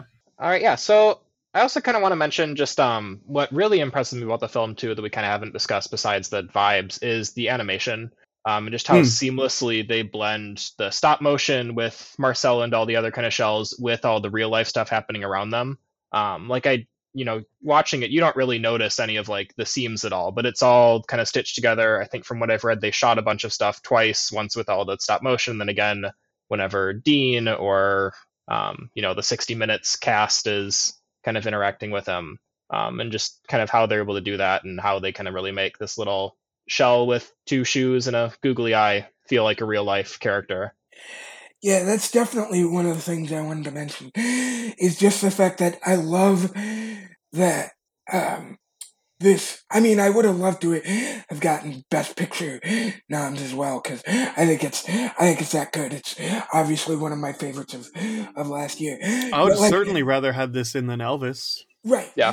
But just sort of in a vacuum, the fact that a lot of the major awards were nominating it for Best Animated Feature, I think is really cool. I know it didn't win because it was sort of Pinocchio's year, but the fact that, voters or members of these bodies were open to nominating a movie like this for Best Animated Feature, I just think is really cool. Because, and obviously it's done really well on a technical level. So it obviously deserves it. It's not just a token nomination. But yeah, I thought that was really cool. Yeah, it probably wouldn't be my first pick to swap out a Best Picture nominee. Just off the top of my head, I mean, I'll do more research when we get to our Oscars review episode. But I mean, I know you guys know I'm a Babylon lover, but I'm not necessarily even gonna say like that should have been in, because like I know that movie's pretty divisive. I know it wouldn't have won. I would have loved to have seen it as opposed to like Elvis or something. Glass Onion, to me, like I'd put in before Marcel the Shell. But yeah, just sort of talking about the animation, just something to go off that. Like, as somebody who watched the Honey, I Shrunk the Kids movie growing up, like we've talked about the feel-good vibes and sort of the vibes that way as well. But I love the way they do like the Honey, I Shrunk the Kid style world building with the just sort of the community, they call it, of the show. So, things that are scary, or how they can use just sort of regular household items because, you know, they're tiny. I thought that's really clever. So yeah, this movie, I watched 2 stop motion movies this year. The other one I didn't like very much at all, but I admired its creativity in the little things about both these movies, because I watched Chicken Run Dawn of the Nugget, which was not very good to me. I really didn't. I thought hindsight, I dislike it for me. But I thought it was clever enough that it warranted a watch. I just don't think I ever will again, because like there's a lot of little details. They're just really funny because of course it's Aardman. And there's a lot of little details in here that just really work. Between like discovering Marcel's like where he goes and steals all the stuff, and it's like he finds his own credit card there. He's like, "Hey," he's like, "Sorry, didn't know." Like he doesn't know what a credit card is. Or the like the ways in which they use like the Nan's Walker is like is the wire that holds the cork on a sparkling wine, like a champagne. You have to twist that off before popping the cork. Like really creative. You know, things like that. Just really fun to kind of watch, and just fueled by creativity and imagination. It's just cute, you know? Yeah, even as the guy who does the animation column for the website, I don't touch on a ton of stop motion, because generally, for some reason, it's a form of animation that I generally struggle with. But like it's just used so well here. Like even like the stop motion aspect just works with sort of the overall quirky feel of sort of everything that's going on, and it's the perfect style for this. Yeah, I agree. I don't know if it's because of just knowing the film's reputation as well, but like I didn't get that emotional response. Like Jake H, I'm pretty sure your review was like, you know, this movie made me the guy on an airplane crying at a movie. Like, am I right? Was that yours? Like, I don't think that's it verbatim, but it's not far from what the reality was. So yeah, like, you know, so like I don't know that I got there. Like, is the moment when he's reunited with his family, or when, you know, Nan dies? Like, is that the moment that is supposed to be the like the cry moment? Because it's a lot of people seem to cry with this one, and I don't know. I don't know that I can pin the moment where I'm like, oh yeah, that's definitely the moment that I should have, or whatever. yeah, for me, it's more the stuff with Nana Connie, and even like kind of the death at the end is, you know, definitely one of the moments that'll get me. But a lot of it too is kind of all the build up to that, and, you know, her just getting older, and kind of the scenes with her having trouble doing things, and Marcel just kind of processing that. I'd say for me personally, it parallels kind of some stuff I'm going through with my own grandparents, and I think that kind of hit me on a more personal level, especially with this rewatch. And then again, at the end, when kind of his whole family comes back and they're doing, you know, the service for Nana Connie and everything, you get the real catharsis at the end. So. I was like, I certainly got emotional when he reunites with his family, and then they're all watching the thing together on the. It's just it's so heartwarming. It's so life filling. But I don't know, maybe it's also that I watched The Color Purple 2 days ago, and that like took all of my emotions and tears for like weeks. You know, I don't have any more emotions left to give. I don't have any more tears to shed. I don't have any water in my tear ducts right now. So yeah. Yeah. And I do love that last little scene where he's kind of sitting and watching 60 Minutes, and you see the start of the broadcast, and it just slowly pans out, and you see all of the other kind of shells and peanuts and pistachios and kind of stuff just sitting there with them, like and pretzels. Yeah. Yep. Yeah. Yeah. And this movie's just full of like fun little things that are like when they do the 60 Minutes interview, and they're like, "All right, go ahead and say it," and you, tick, tick, tick, tick, tick, tick, tick, tick. You know, like it's. Again, like all the ways that they like do creative things, or like the little like you can tell Marcel's lived there for a while. Apparently, it's 2 years that they left, and undefined amount of time before. But like the way that he uses like the KitchenAid to shake the trees, and the way that he like he does the like sending up the light lantern thing, and then he's like, every time I do it, the dog's barking at it. I don't know what he's barking at. Like, and also like we haven't mentioned this yet, but Jenny Slate, incredible voice performance, because it sounds nothing like her, and it's this perfect, adorable. You could convince me that it was a 4-year-old like doing the voice, and I would believe you. But yeah, she's fantastic. I was sort of thinking the same thing, and I love how they sort of play into that. I think a little bit when they're like, oh, they're going through, I think it's the YouTube comments, and they're like, oh, she's so adorable. And it's Marcel's a boy.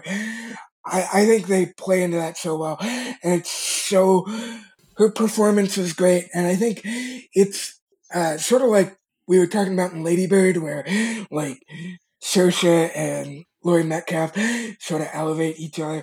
I think the performance is just elevated by like the interplay between Marcel and the director Dean.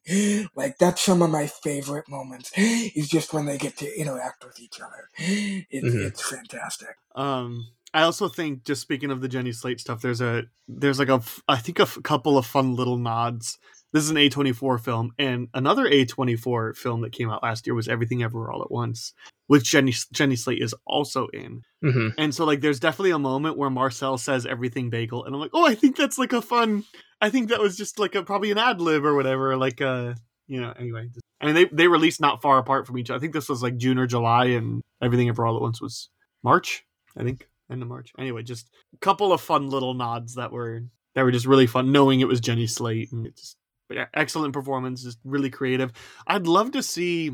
Has this director done anything? It's basically he did the short. Yeah, that's basically what he's done, and I think the directing's great too, because like even like there's the stuff about I don't want to be in the documentary, because just as a person who watches documentaries, I always hate when the director asking questions is a part of the documentary. So the little meta thing about him not wanting to have his voice in there is fantastic, because again, that's just one of my pet peeves. But I also think just actually directing wise, like some of the editing choices are fantastic. Specifically, like where they decide to do those hard cuts are perfection. I love the hard cuts in this movie. They're so it's used so well. Yeah, I agree. I thought there was some things, again, because I'm binging a lot right now. I saw a recent mockumentary style, so I saw Theater Camp in the last week, and I really liked it. But there I certainly thought there was a couple moments that used it for its creative advantage that I thought was really funny, but sometimes it didn't quite feel right. And in this one, it felt so natural. I really felt like it was this guy just compiling footage. There were certainly some times where it felt like, so I guess like there's some times where it certainly felt like edited and like overproduced and whatnot, but like as if we were watching this guy compile and release his own YouTube videos, or we're watching like a daily, like couple minutes every day he puts out a video. Like it really felt like a student film project of real footage that sure sometimes he might overproduce or whatnot, or just produce in general to be more than only the footage. Not to the level of like when Logan he finds the super edited footage of the child thing. Mm-hmm. I just found out that the director is attached to the Lilo and Stitch remake, and now I have total faith in that movie. Oh yeah. So I did not know that, and I was cautious, but that director and then Billy Magnuson as Pleakley and Zach Galifianakis as Jumba, like, guys, I don't have worries anymore. I'm down. Yeah. Stop motion Stitch. Let's do it. I hope it's stop motion. I don't know that it will be, but I hope so. Or at least Stitch in stop motion. Anyway, whatever this guy does next, I'm on board. So. Well, and that sort of goes into my last note. Like, they're just like slice of life, and I know it's built off sorts, but like, if the two of them ever got together again and said, hey, it doesn't need it because it looks great as a standalone, but if the two of them got together and like said, hey, we've got this second Marcel story we're really passionate about and we really want to tell, sure, fine, go ahead, 100% faith, like you're saying. Like, if we never get another, I'm perfectly fine just watching this one over and over again. But if they ever came out and said, hey, we had this idea that we really love and we want to do another Marcel feature, I'm there.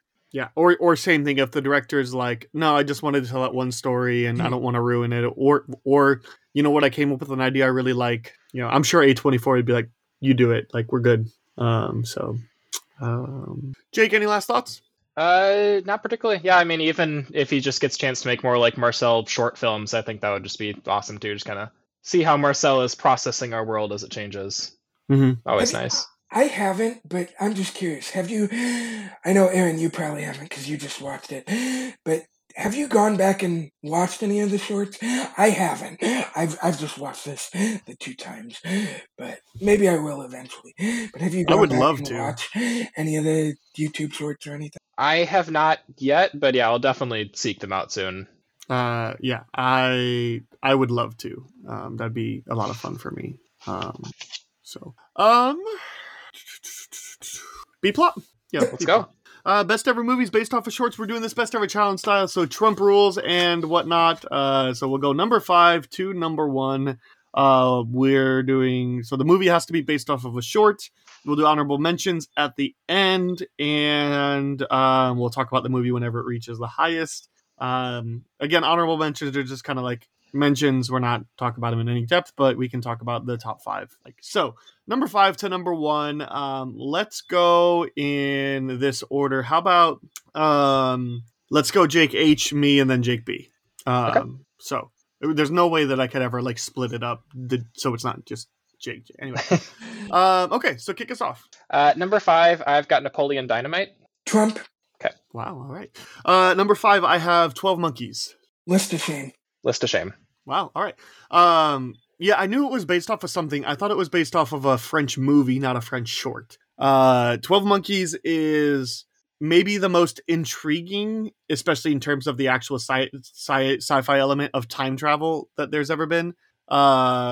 It's got one of my favorite Brad Pitt performances. It's got a really great, like, you know how it's easy to look at Bruce Willis's career kind of in retrospect, especially recently, and be like, oh man, he really kind of like fell off and just took a paycheck, right? And like, sure, but dude like earned it. Like, he earned the right to do that and just be like, you know, I don't care what you think, right? And it's a really great performance from him.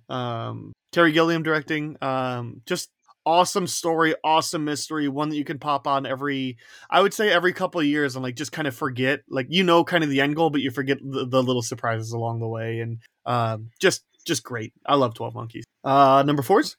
My number 5 first is is a movie that was actually just mentioned a few minutes ago. My number 5 is Theater Camp. Trump. I thought so. All right. So then my number 4, then I have Anna and the Apocalypse. List of Shame. There are a lot of List of Shames. Yeah. Movies I've heard about that I just haven't gotten around to. This is another one. Started this one and got about 10 minutes in and decided it's not for me. But I was watching it alone. I really think I just need to like grab my wife and sit down and watch it one day. And I think I'd really enjoy it. Yeah, no, totally fair. It is super campy. For those that haven't heard of it or seen it, which is most people, it is a British Christmas zombie comedy musical. about a group of teenagers in Scotland who find themselves faced with a zombie apocalypse right before their Christmas break. And they have to deal with kind of fighting both the zombies and normal teen high school drama tropes. It's a ton of fun. The songs are all great. And again, it's just campy as hell. And I'm here for that.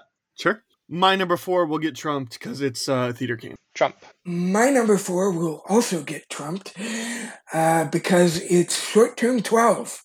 Yeah, I'll trump that. Number 3s. All right, so that is where I have theater camp, so we can talk about that now. Oh, cool. Yeah, kick us off. You have it highest?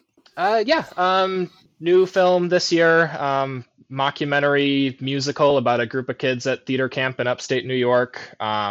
Again, songs are great. It's fun. It's campy.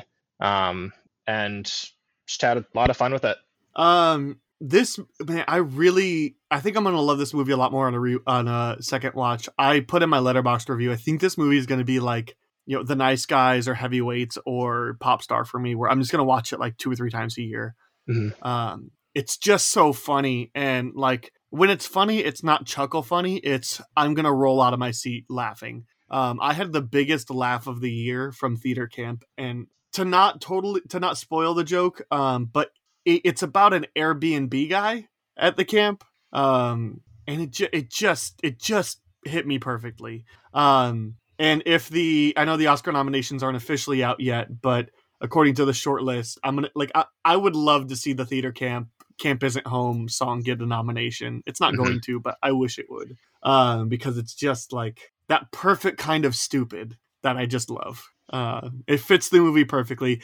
And I wish the movie was longer, or I wish I'm blanking on her name right now. Ao from the Bear. Yeah, Etta Berry. I wish she had more to do, like, cause I loved every second she was on, but she was maybe like 5 minutes of screen time.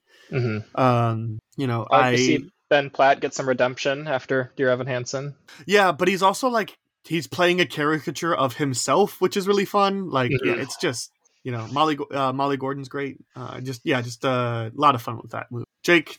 Just second everything you basically said, Aaron. I really liked it, just not as much as, a lot of people I know in the Sith Pop community. But yeah, I had a lot of fun, and it's one I could see myself rewatching and just growing over time, which is essentially what happened with my number 3, and is why it's ahead of the couple others. If we're good. Before you get to your number 3, yeah. I get to say my number. Go right ahead. What We Do in the Shadows. Trump. Yeah, I figured. Okay, Jake. Really? Yes. Have you seen the show? No, because I want to watch the movie. And the one time, the one time I started watching it, I was getting my stolen car back from Colorado. So I got to my hotel room after picking it up and fell asleep, and the streaming service gods have just not aligned for me. So, but yeah, I will get to that, but yeah, list of. So my number 3 is Napoleon Dynamite. No movie I think was bigger during my middle school days than this movie, and I hated this movie when I first saw it. I was not on its wavelength, but I've seen it like 5 or 10 times since, and I've just grown to love it. Like, it's quirky, it's fun, it's very much, I think, probably of its time, but yeah, it's still quoted to this day. I love this movie. I think I missed my window for this movie because I watched it when it came out. It was 2004? Somewhere on there, maybe 2000. Around that, yeah. Yeah. 2004. Nailed it. I was 9. And I think it's a perfect high schooler, maybe like early college movie, but I would have been freshman. I didn't like it. I hated it. And I get that. And then I never watched it again. And I think at this point, as a 28-year-old, I would still hate it. I think I missed the window of really falling in love with that movie, and fine, but that's it. I understand why people love it, and people that love it understand why I hate it. And I think, like, I've never seen that with a movie before where you're like, oh, I get it. Like, it is very polarizing and I understand all sides. So, Anyway, Jake, you had it at 5. Did you want to say anything? Yeah, no, I watched it for the first time in, I think it was middle school, and really enjoyed it at the time. I haven't gone back to it since probably high school, and I think a lot of that's just because I'm afraid it won't have aged very well, and I'd rather keep the happy memories than possibly taint it. But it's so endlessly quotable. It's got a lot of great moments, and it's a ton of stupid fun. Fair. Yeah. I relate to stupid feeling about them. You're number 2 then, Jake. This is where I have What We Do in the Shadows.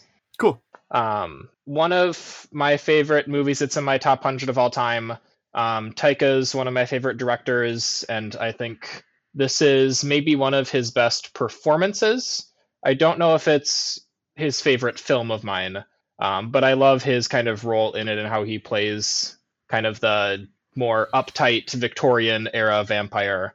And then just in general, seeing all the kind of the different eras of vampires, how they all interact together, just the different comedic performances by him and Jermaine Clement. Everybody else kind of chipping in there as well. The TV show is great too. Personally, I think I prefer the movie, but I can't critique the show too much either. Yeah, I'll kind of agree with you. I think it's my favorite Taika performance. Not my favorite Taika movie. That would go to Jojo Rabbit. Same. But probably my second favorite Taika movie. But the thing about it, even though it's my favorite Taika performance, like Jermaine Clement is the reason to watch that movie in terms of like for actors. And then it's really funny because I strongly prefer the show. I really loved the movie, but the show is just better in every way. And partly we get more time, right? And shorter amount of times. I think especially this mockumentary style works really well in like the small 20-minute chunks than it does the 1 hour and a half long thing. But then even you watch the show and you're like, okay, so Taika was upstaged by Jermaine Clement, but all of them are upstaged by Matt Berry in the show. Who just is the GOAT of vampire mockumentary. So, no, it's really great. There's a lot of fun, kind of like we were talking about Marcel. There's just a lot of fun, clever things thrown in there. You know, like with the werewolves or with the way that they do. It's just kind of a perfect, like, not serious, can throw on at any time, background or main watch. Like, you know, it's just great. It's a crisp, like 85 minutes. It's great. Yeah. That's my number 2. This is where I have Short Term 12. Cool. Yeah. It's just kind of incredible. Super emotional.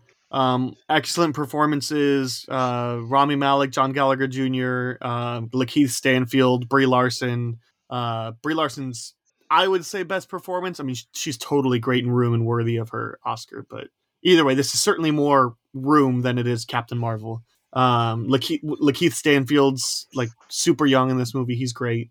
I would say Rami Malek's best performance. I haven't seen Mr. Robot, but it's just really good. It'll break your heart in all the right ways. It'll restore your faith in humanity in all the right ways. It's very well directed by the guy that did Just Mercy and Shang-Chi. I love this movie.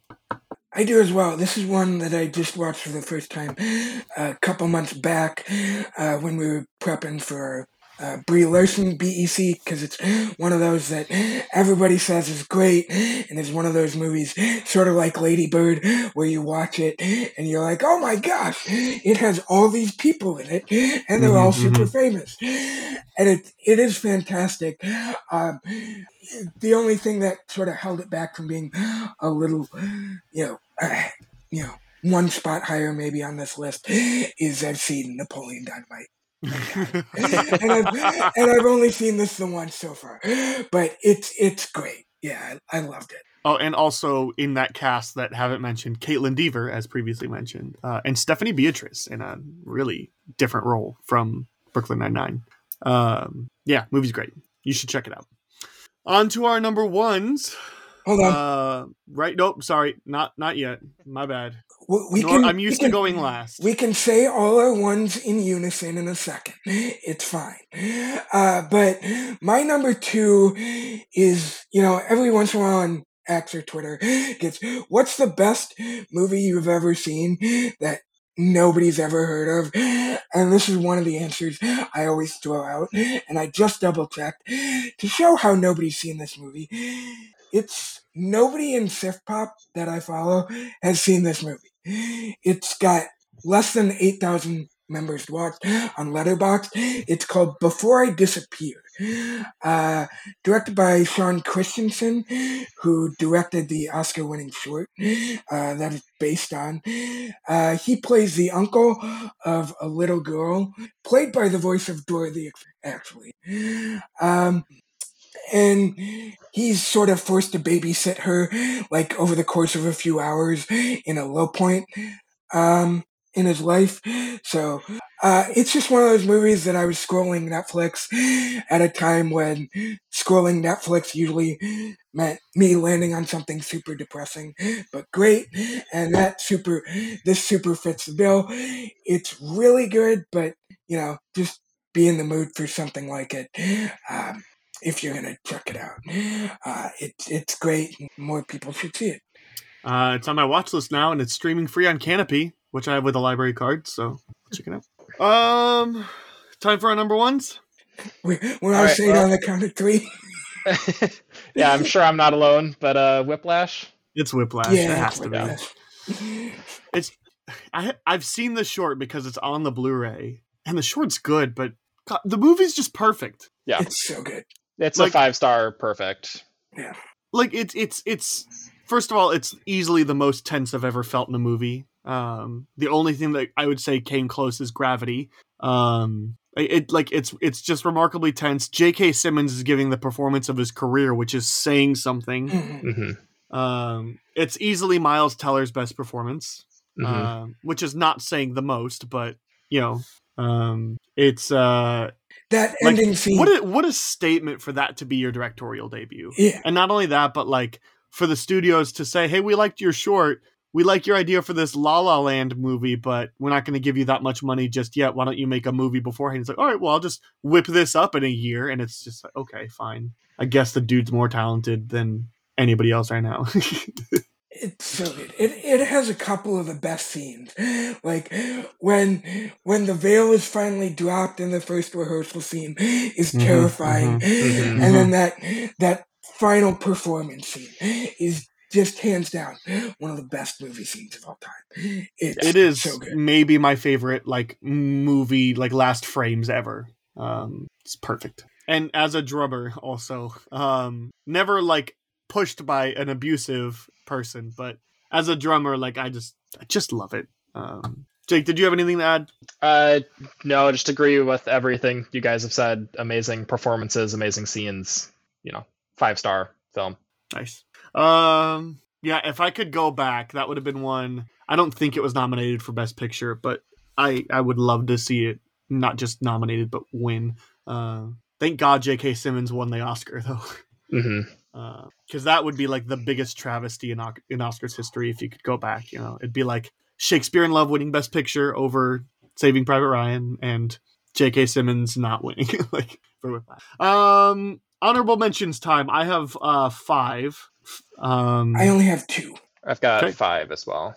I had Marcel the Shell with Shoes on in my honorable mentions. Yeah, and to be fair, that would have probably been 2 or 3, but since we talked about it, I didn't want to put it in. I should have mentioned, for our best ever challenges, that I'm okay with putting the film that we talk about because it's not a new release. I know, Sif Pop proper, you can't do that. You don't do that, but since we're talking about things that a lot of times is rewatches for you guys, the biggest shock to me is that the original Evil Dead is based off of a short. I don't particularly love that one, but the fact that I like the franchise. I also have District 9, This Is the End, and so close to making my number 5 was Boogie Nights. I would have thought Saw would have, with you being such a fan of that franchise. I forgot. That was my other honorable mention. I had This Is the End and Saw as honorable mentions. Oh boy. Yeah, retroactively, I'm going to put Saw at number 3. Bump everything else down 1. Shucks. I just totally forgot, and I even looked at your Wikipedia list, and I think I must have just skimmed over it. Damn. Anything we missed? Yeah, so I had District 9 and This Is the End as well, and then I also have Rise of the Guardians, Yes God Yes, and then Rare Exports. It's a really weird Finnish Christmas horror film. But I know what's going on my watch list. Finish Christmas Horror List. What was that one called? Because Yes God Yes is on my watch list. Has been since it came out. Rare Exports. Rare it's Exports. about this small town in Finland, and a group of miners like unearths an ancient evil Santa. Rare Exports, A Christmas Tale, or Rare Exports Inc. Okay, Christmas Tale. Christmas Tale. I think Inc. is the short film it's based on. Okay, I just looked up on Letterboxd so I can find add it to my watch list and all that good stuff. I love Christmas horror movies. Like, man, Krampus is actually really fun. Okay. The C plot. I don't have anything for this. So if you guys would like to say short films that you would like to see turned into feature films, you can take it away. Okay. So the first one I have, it's short film, came out about 10 years ago. It won the Oscar for Best Live Action Short. It's called The Phone Call. Don't know if you guys have seen it, but it is Sally Hawkins and Jim Broadbent. She plays a phone line kind of helpline caller, and he is calling in. He's suicidal, and it's just a 20-minute conversation between the two of them. Amazing little short, great acting. And I think it could be kind of expanded to see kind of more interaction she has with different callers, maybe expand kind of her life a little bit. And kind of any of the shorts I could think of, I think it's one that could actually work as a feature film. I think some of them are a bit more stretches that I'll have later on, but I think that one could work. Yeah, that was a big thing for me because a lot of the shorts I have on, the Pixar shorts work perfect as Pixar shorts. You don't need to lengthen a Charlie Brown holiday special. So that was one of the things that sort of... So I've got 5 technically, but I'm going to take a couple of them in groups because you can sort of group them together. Maybe I'll do 4. How many do you have? I have 4 in total. Okay, so I'll do it as 4. So I'll start with my double. So I don't know if either of you watch Star Wars Visions. It's basically an animation studio, comes in, makes a short little Star Wars film, and then pieces out. So there's just 2 Star Wars shorts from the 2 series that I thought looked really great. And I'd love to see expanded into an actual series. One is The Ninth Jedi, and one is, and this one's by Cartoon Saloon, which makes it even greater. It's called Screecher's Reach. So there's a lot of great Star Wars stuff in those little vision shorts. So I'd encourage you to watch if you haven't given those a shot, because it's just fun world building without any sort of shackles. So those are 2 of my favorites. Cool. So the next one I have, it's a bit more of a special than a short, but it's 50 minutes long, so I thought it was close enough to fit the bill. It's The Werewolf by Night, the Marvel kind of Halloween short that came out a couple years ago, directed by Michael Giacchino. I thought it was really interesting. It had a lot of kind of fun atmosphere. I thought the tone was really interesting, but I do think it would benefit from kind of being a little bit longer just so you could really flesh out the characters. And I think kind of given a full 90-minute runtime, I think it could be something that's better than what it was able to be. That's a good pick. One of the recent, I think this won the Oscar. I think had Alfonso Cuarón as one of the producers, which is, producers help things win Oscars and get nominated in these categories. Just look at The Boy and the Horse last year, which shouldn't have won. But anyway, Le Pupille, I think if I'm pronouncing that right, in Italian, was just a fun little story about girls wreaking a little havoc over a cake at a convent in Italy. It's a fun dynamic that's, I think, really ripe for just being expanded upon. Which is one of 2 sort of things I was looking at when I was deciding what do I want for this list. It's either would it be a fun expansion or would it be better? And this is one that I think would just be a fun expansion if you had time to flesh it out into a feature length. Yes, and then so for my next one, so I wanted to include something Pixar just because that's most of the shorts that I consume.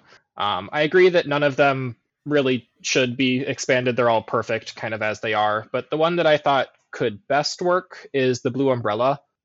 Played in front of Monsters University I don't know, 10, 15 years ago, whenever that came out. And it's just this beautifully animated story of kind of two umbrellas who find love. I think the animation style is really unique and kind of unlike a bunch of their other work. And if nothing else, wouldn't mind just looking at it for an hour plus, even if, I think the story would need a little bit of doctoring, but if anyone can do it, it's Pixar. So Could it use a little Pete doctoring? perhaps.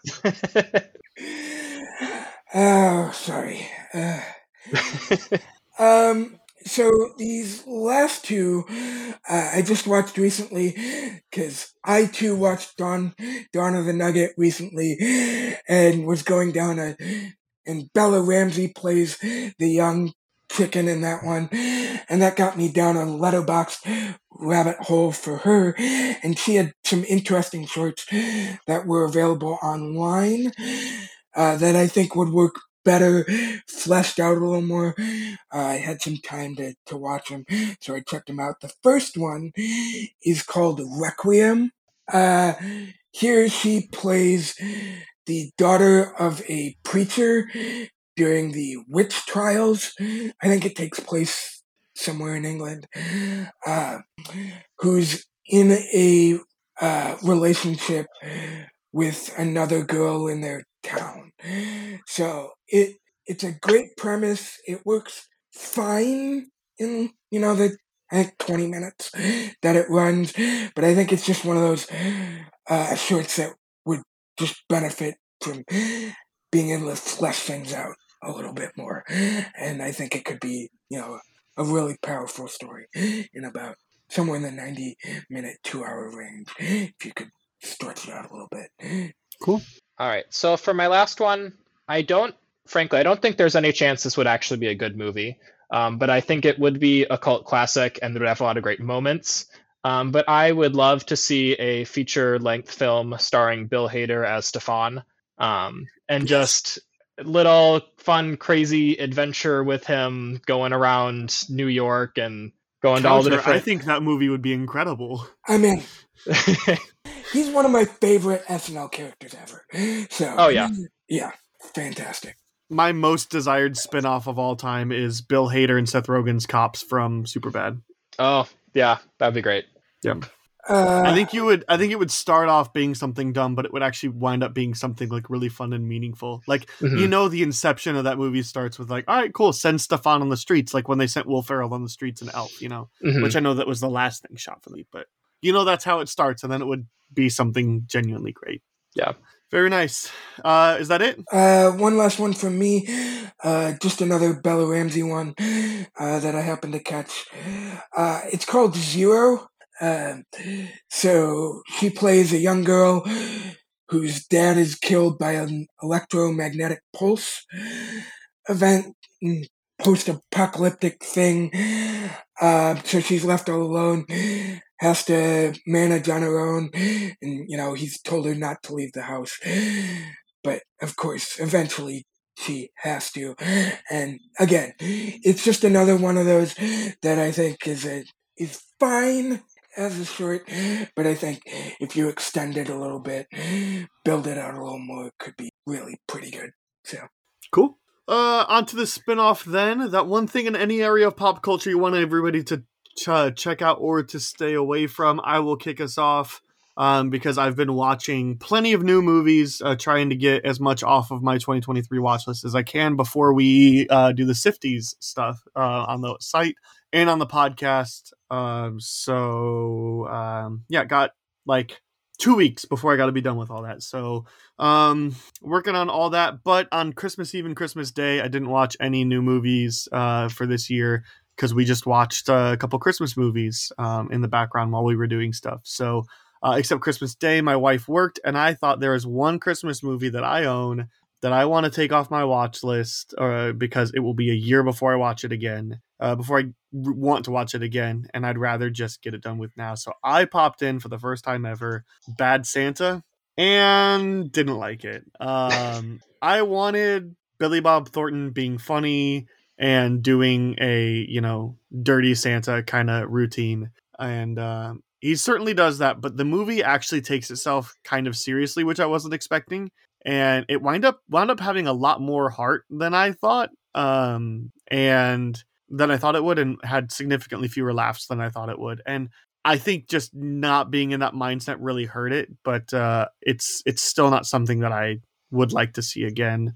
Yeah, if you're gonna make a movie called Bad Santa, starring 2003 Billy Bob Thornton, I just kind of want, from the minds of the people that wrote Superbad or Dumb and Dumber or Pop Star Never Stop Never Stopping, like I didn't hate it, but I didn't like it. I'm the like it, love it, dislike it, hate it. I think it's just okay scale. I'm going dislike. Not worth your time. I don't think anybody would have ever said sure it is, but all I wanted was some laughs. I didn't get them, but I did get a little heart, and that was a surprise. So that's why I didn't go hate it. So whoever wants to go next. Yeah. So show that my wife and I just kind of binged through recently is The Rehearsal. So we're waiting to watch The Curse until that finishes running so we can all just kind of binge in a sitting. But I did want to go through something Nathan Fielder first to kind of prepare her for his comedy style. And settle on The Rehearsal. Quick little mini series that's on HBO. He essentially is helping people to rehearse some like difficult kind of conversation events in life, and doing so by as meticulously like creating a simulation in which they can prepare for it. So like the first episode, it's just a guy who's trying to apologize to one of his teammates for a lie that he told them. But Nathan Fielder goes through and like exactly recreates the bar that the apology is going to be in, and hires actors to kind of play as all the different customers, and like stalks the person he's going to be like apologizing to so they can get her mannerisms down to a science. And it's really funny. It's got some great meta commentary on like how prepared you really can be for anything in life. It starts to kind of get meta about like the preparation for the show itself and how kind of Nathan Fielder is processing everything. And if you like his kind of sensibilities, if you like Nathan For You, I think it's definitely one to check out. I do need to finish the show, but I'll also add, I think it has some of the most clever editing that TV has ever had. Yes. Yeah, strong agree. Yeah. Jake? So I'm going to go with a classic movie that's been on my list for a couple years. And sort of throwing back to a conversation you and Nash had last week about what would happen if a same director just got to remake a movie. Yes. Well, that actually happened. And you probably are more familiar with the remake that I finally got to watch because it came on TCM finally than you are the original. Because the remake is called An Affair to Remember, starring Cary Grant and Deborah Kerr. Both directed by Leo McCarey, same movie. The other one's Charles Boyer and Irene Dunn. It's sort of similar plot to Sleepless in Seattle, I guess. Two people, Cary Grant, Irene Dunn, fall in love on a cruise, but they're engaged to other people, so they say, if we're still in love, want to get married, we'll meet each other at the top of the Empire State Building in 6 months' time. And it's really good. It's one of my favorite Cary Grant dramatic roles, though. It's interesting. They do some stuff to play to each of their actors' strengths. Like there's some comedic touches for Cary Grant. There's some musical stuff for Deborah Kerr, who's also in The King and I. But I don't think it's quite as good as the original, which is called Love Affair. So I'd almost recommend you check that one out instead, but it's still a recommend if the one you can come across is An Affair too. Nice. Yeah, I'm really intrigued by that conversation, and I'm going to make it a B plot. I think there's a week that Robert and Nash will be on. I think that'll be the perfect week to have that one. So, well, we did it, guys. That's a wrap. Remember, you can follow the Jakes on Letterboxd that they provide at the top of the show, or Instagram if you want to see baked goods and dogs. I have neither. I'll also have their Letterboxd handles in the show description to make it nice and easy for you to follow them. You can follow me on social media places at Schweik Castle. Quick reminder, Sip Pop Writers Room is part of the Studio DNA Network. You can check out other great shows at studiodna.media or by searching Studio DNA in your podcast player. If you're interested in writing for SipPop.com or you want to get in contact with the show, send us a question to explore during the B-plot. Give us some feedback, any of that. Email writersroom@sifpop.com. Please don't forget to leave us a review on iTunes or Spotify if you're happening to be listening on either of those platforms. Next week, Joe is coming on the show, and we're doing the Want Each Other to Love a movie that we don't currently, but the other one does. So I want Joe to love Looper because he didn't, and I love Looper, and he wants me to love Donnie Darko, and I don't. But maybe after this watch, I finally will. And so come back next week to find out if my feelings on Donnie Darko change or if his feelings on Looper changed. What would be really funny is if I watch Looper and decide I hate it, or he watches Donnie Darko and decide he hates it. Like, that would be really funny if we wound up changing our own mind. But no, hopefully not. And in 2 weeks, I'll be joined by the Jakes again, as well as all the other Sip Pop writers, because they're going to send me their top 5 of 2023 films. So, and you'll get to hear my 23 movie opinions on 2023, as well as my top 5. But every writer is going to get an opportunity to submit for that. So we will see you in 2 weeks for that, and next week for the episode with Joe. But guys, thank you so much for spending your time watching these movies, recording this podcast while we're, when you could be watching the Iowa Hawkeyes get stomped. Are they really? I haven't even checked. It was 21-0 shortly after half. Oh, well, they can't score 21 points. It's over. It's currently 28-0 with 12 minutes left. And I don't know about the Winter Classic yet. See, because I'm just going to go watch it from the start. Yeah, on you DVR. Saved me from myself. This was a much better use of my time. I got you. Anytime. Thank you guys for joining. As always, I appreciate chatting with you and look forward to having you on in the future as early as 2 weeks. So that'll do it. And we've got to get back to the writer's room.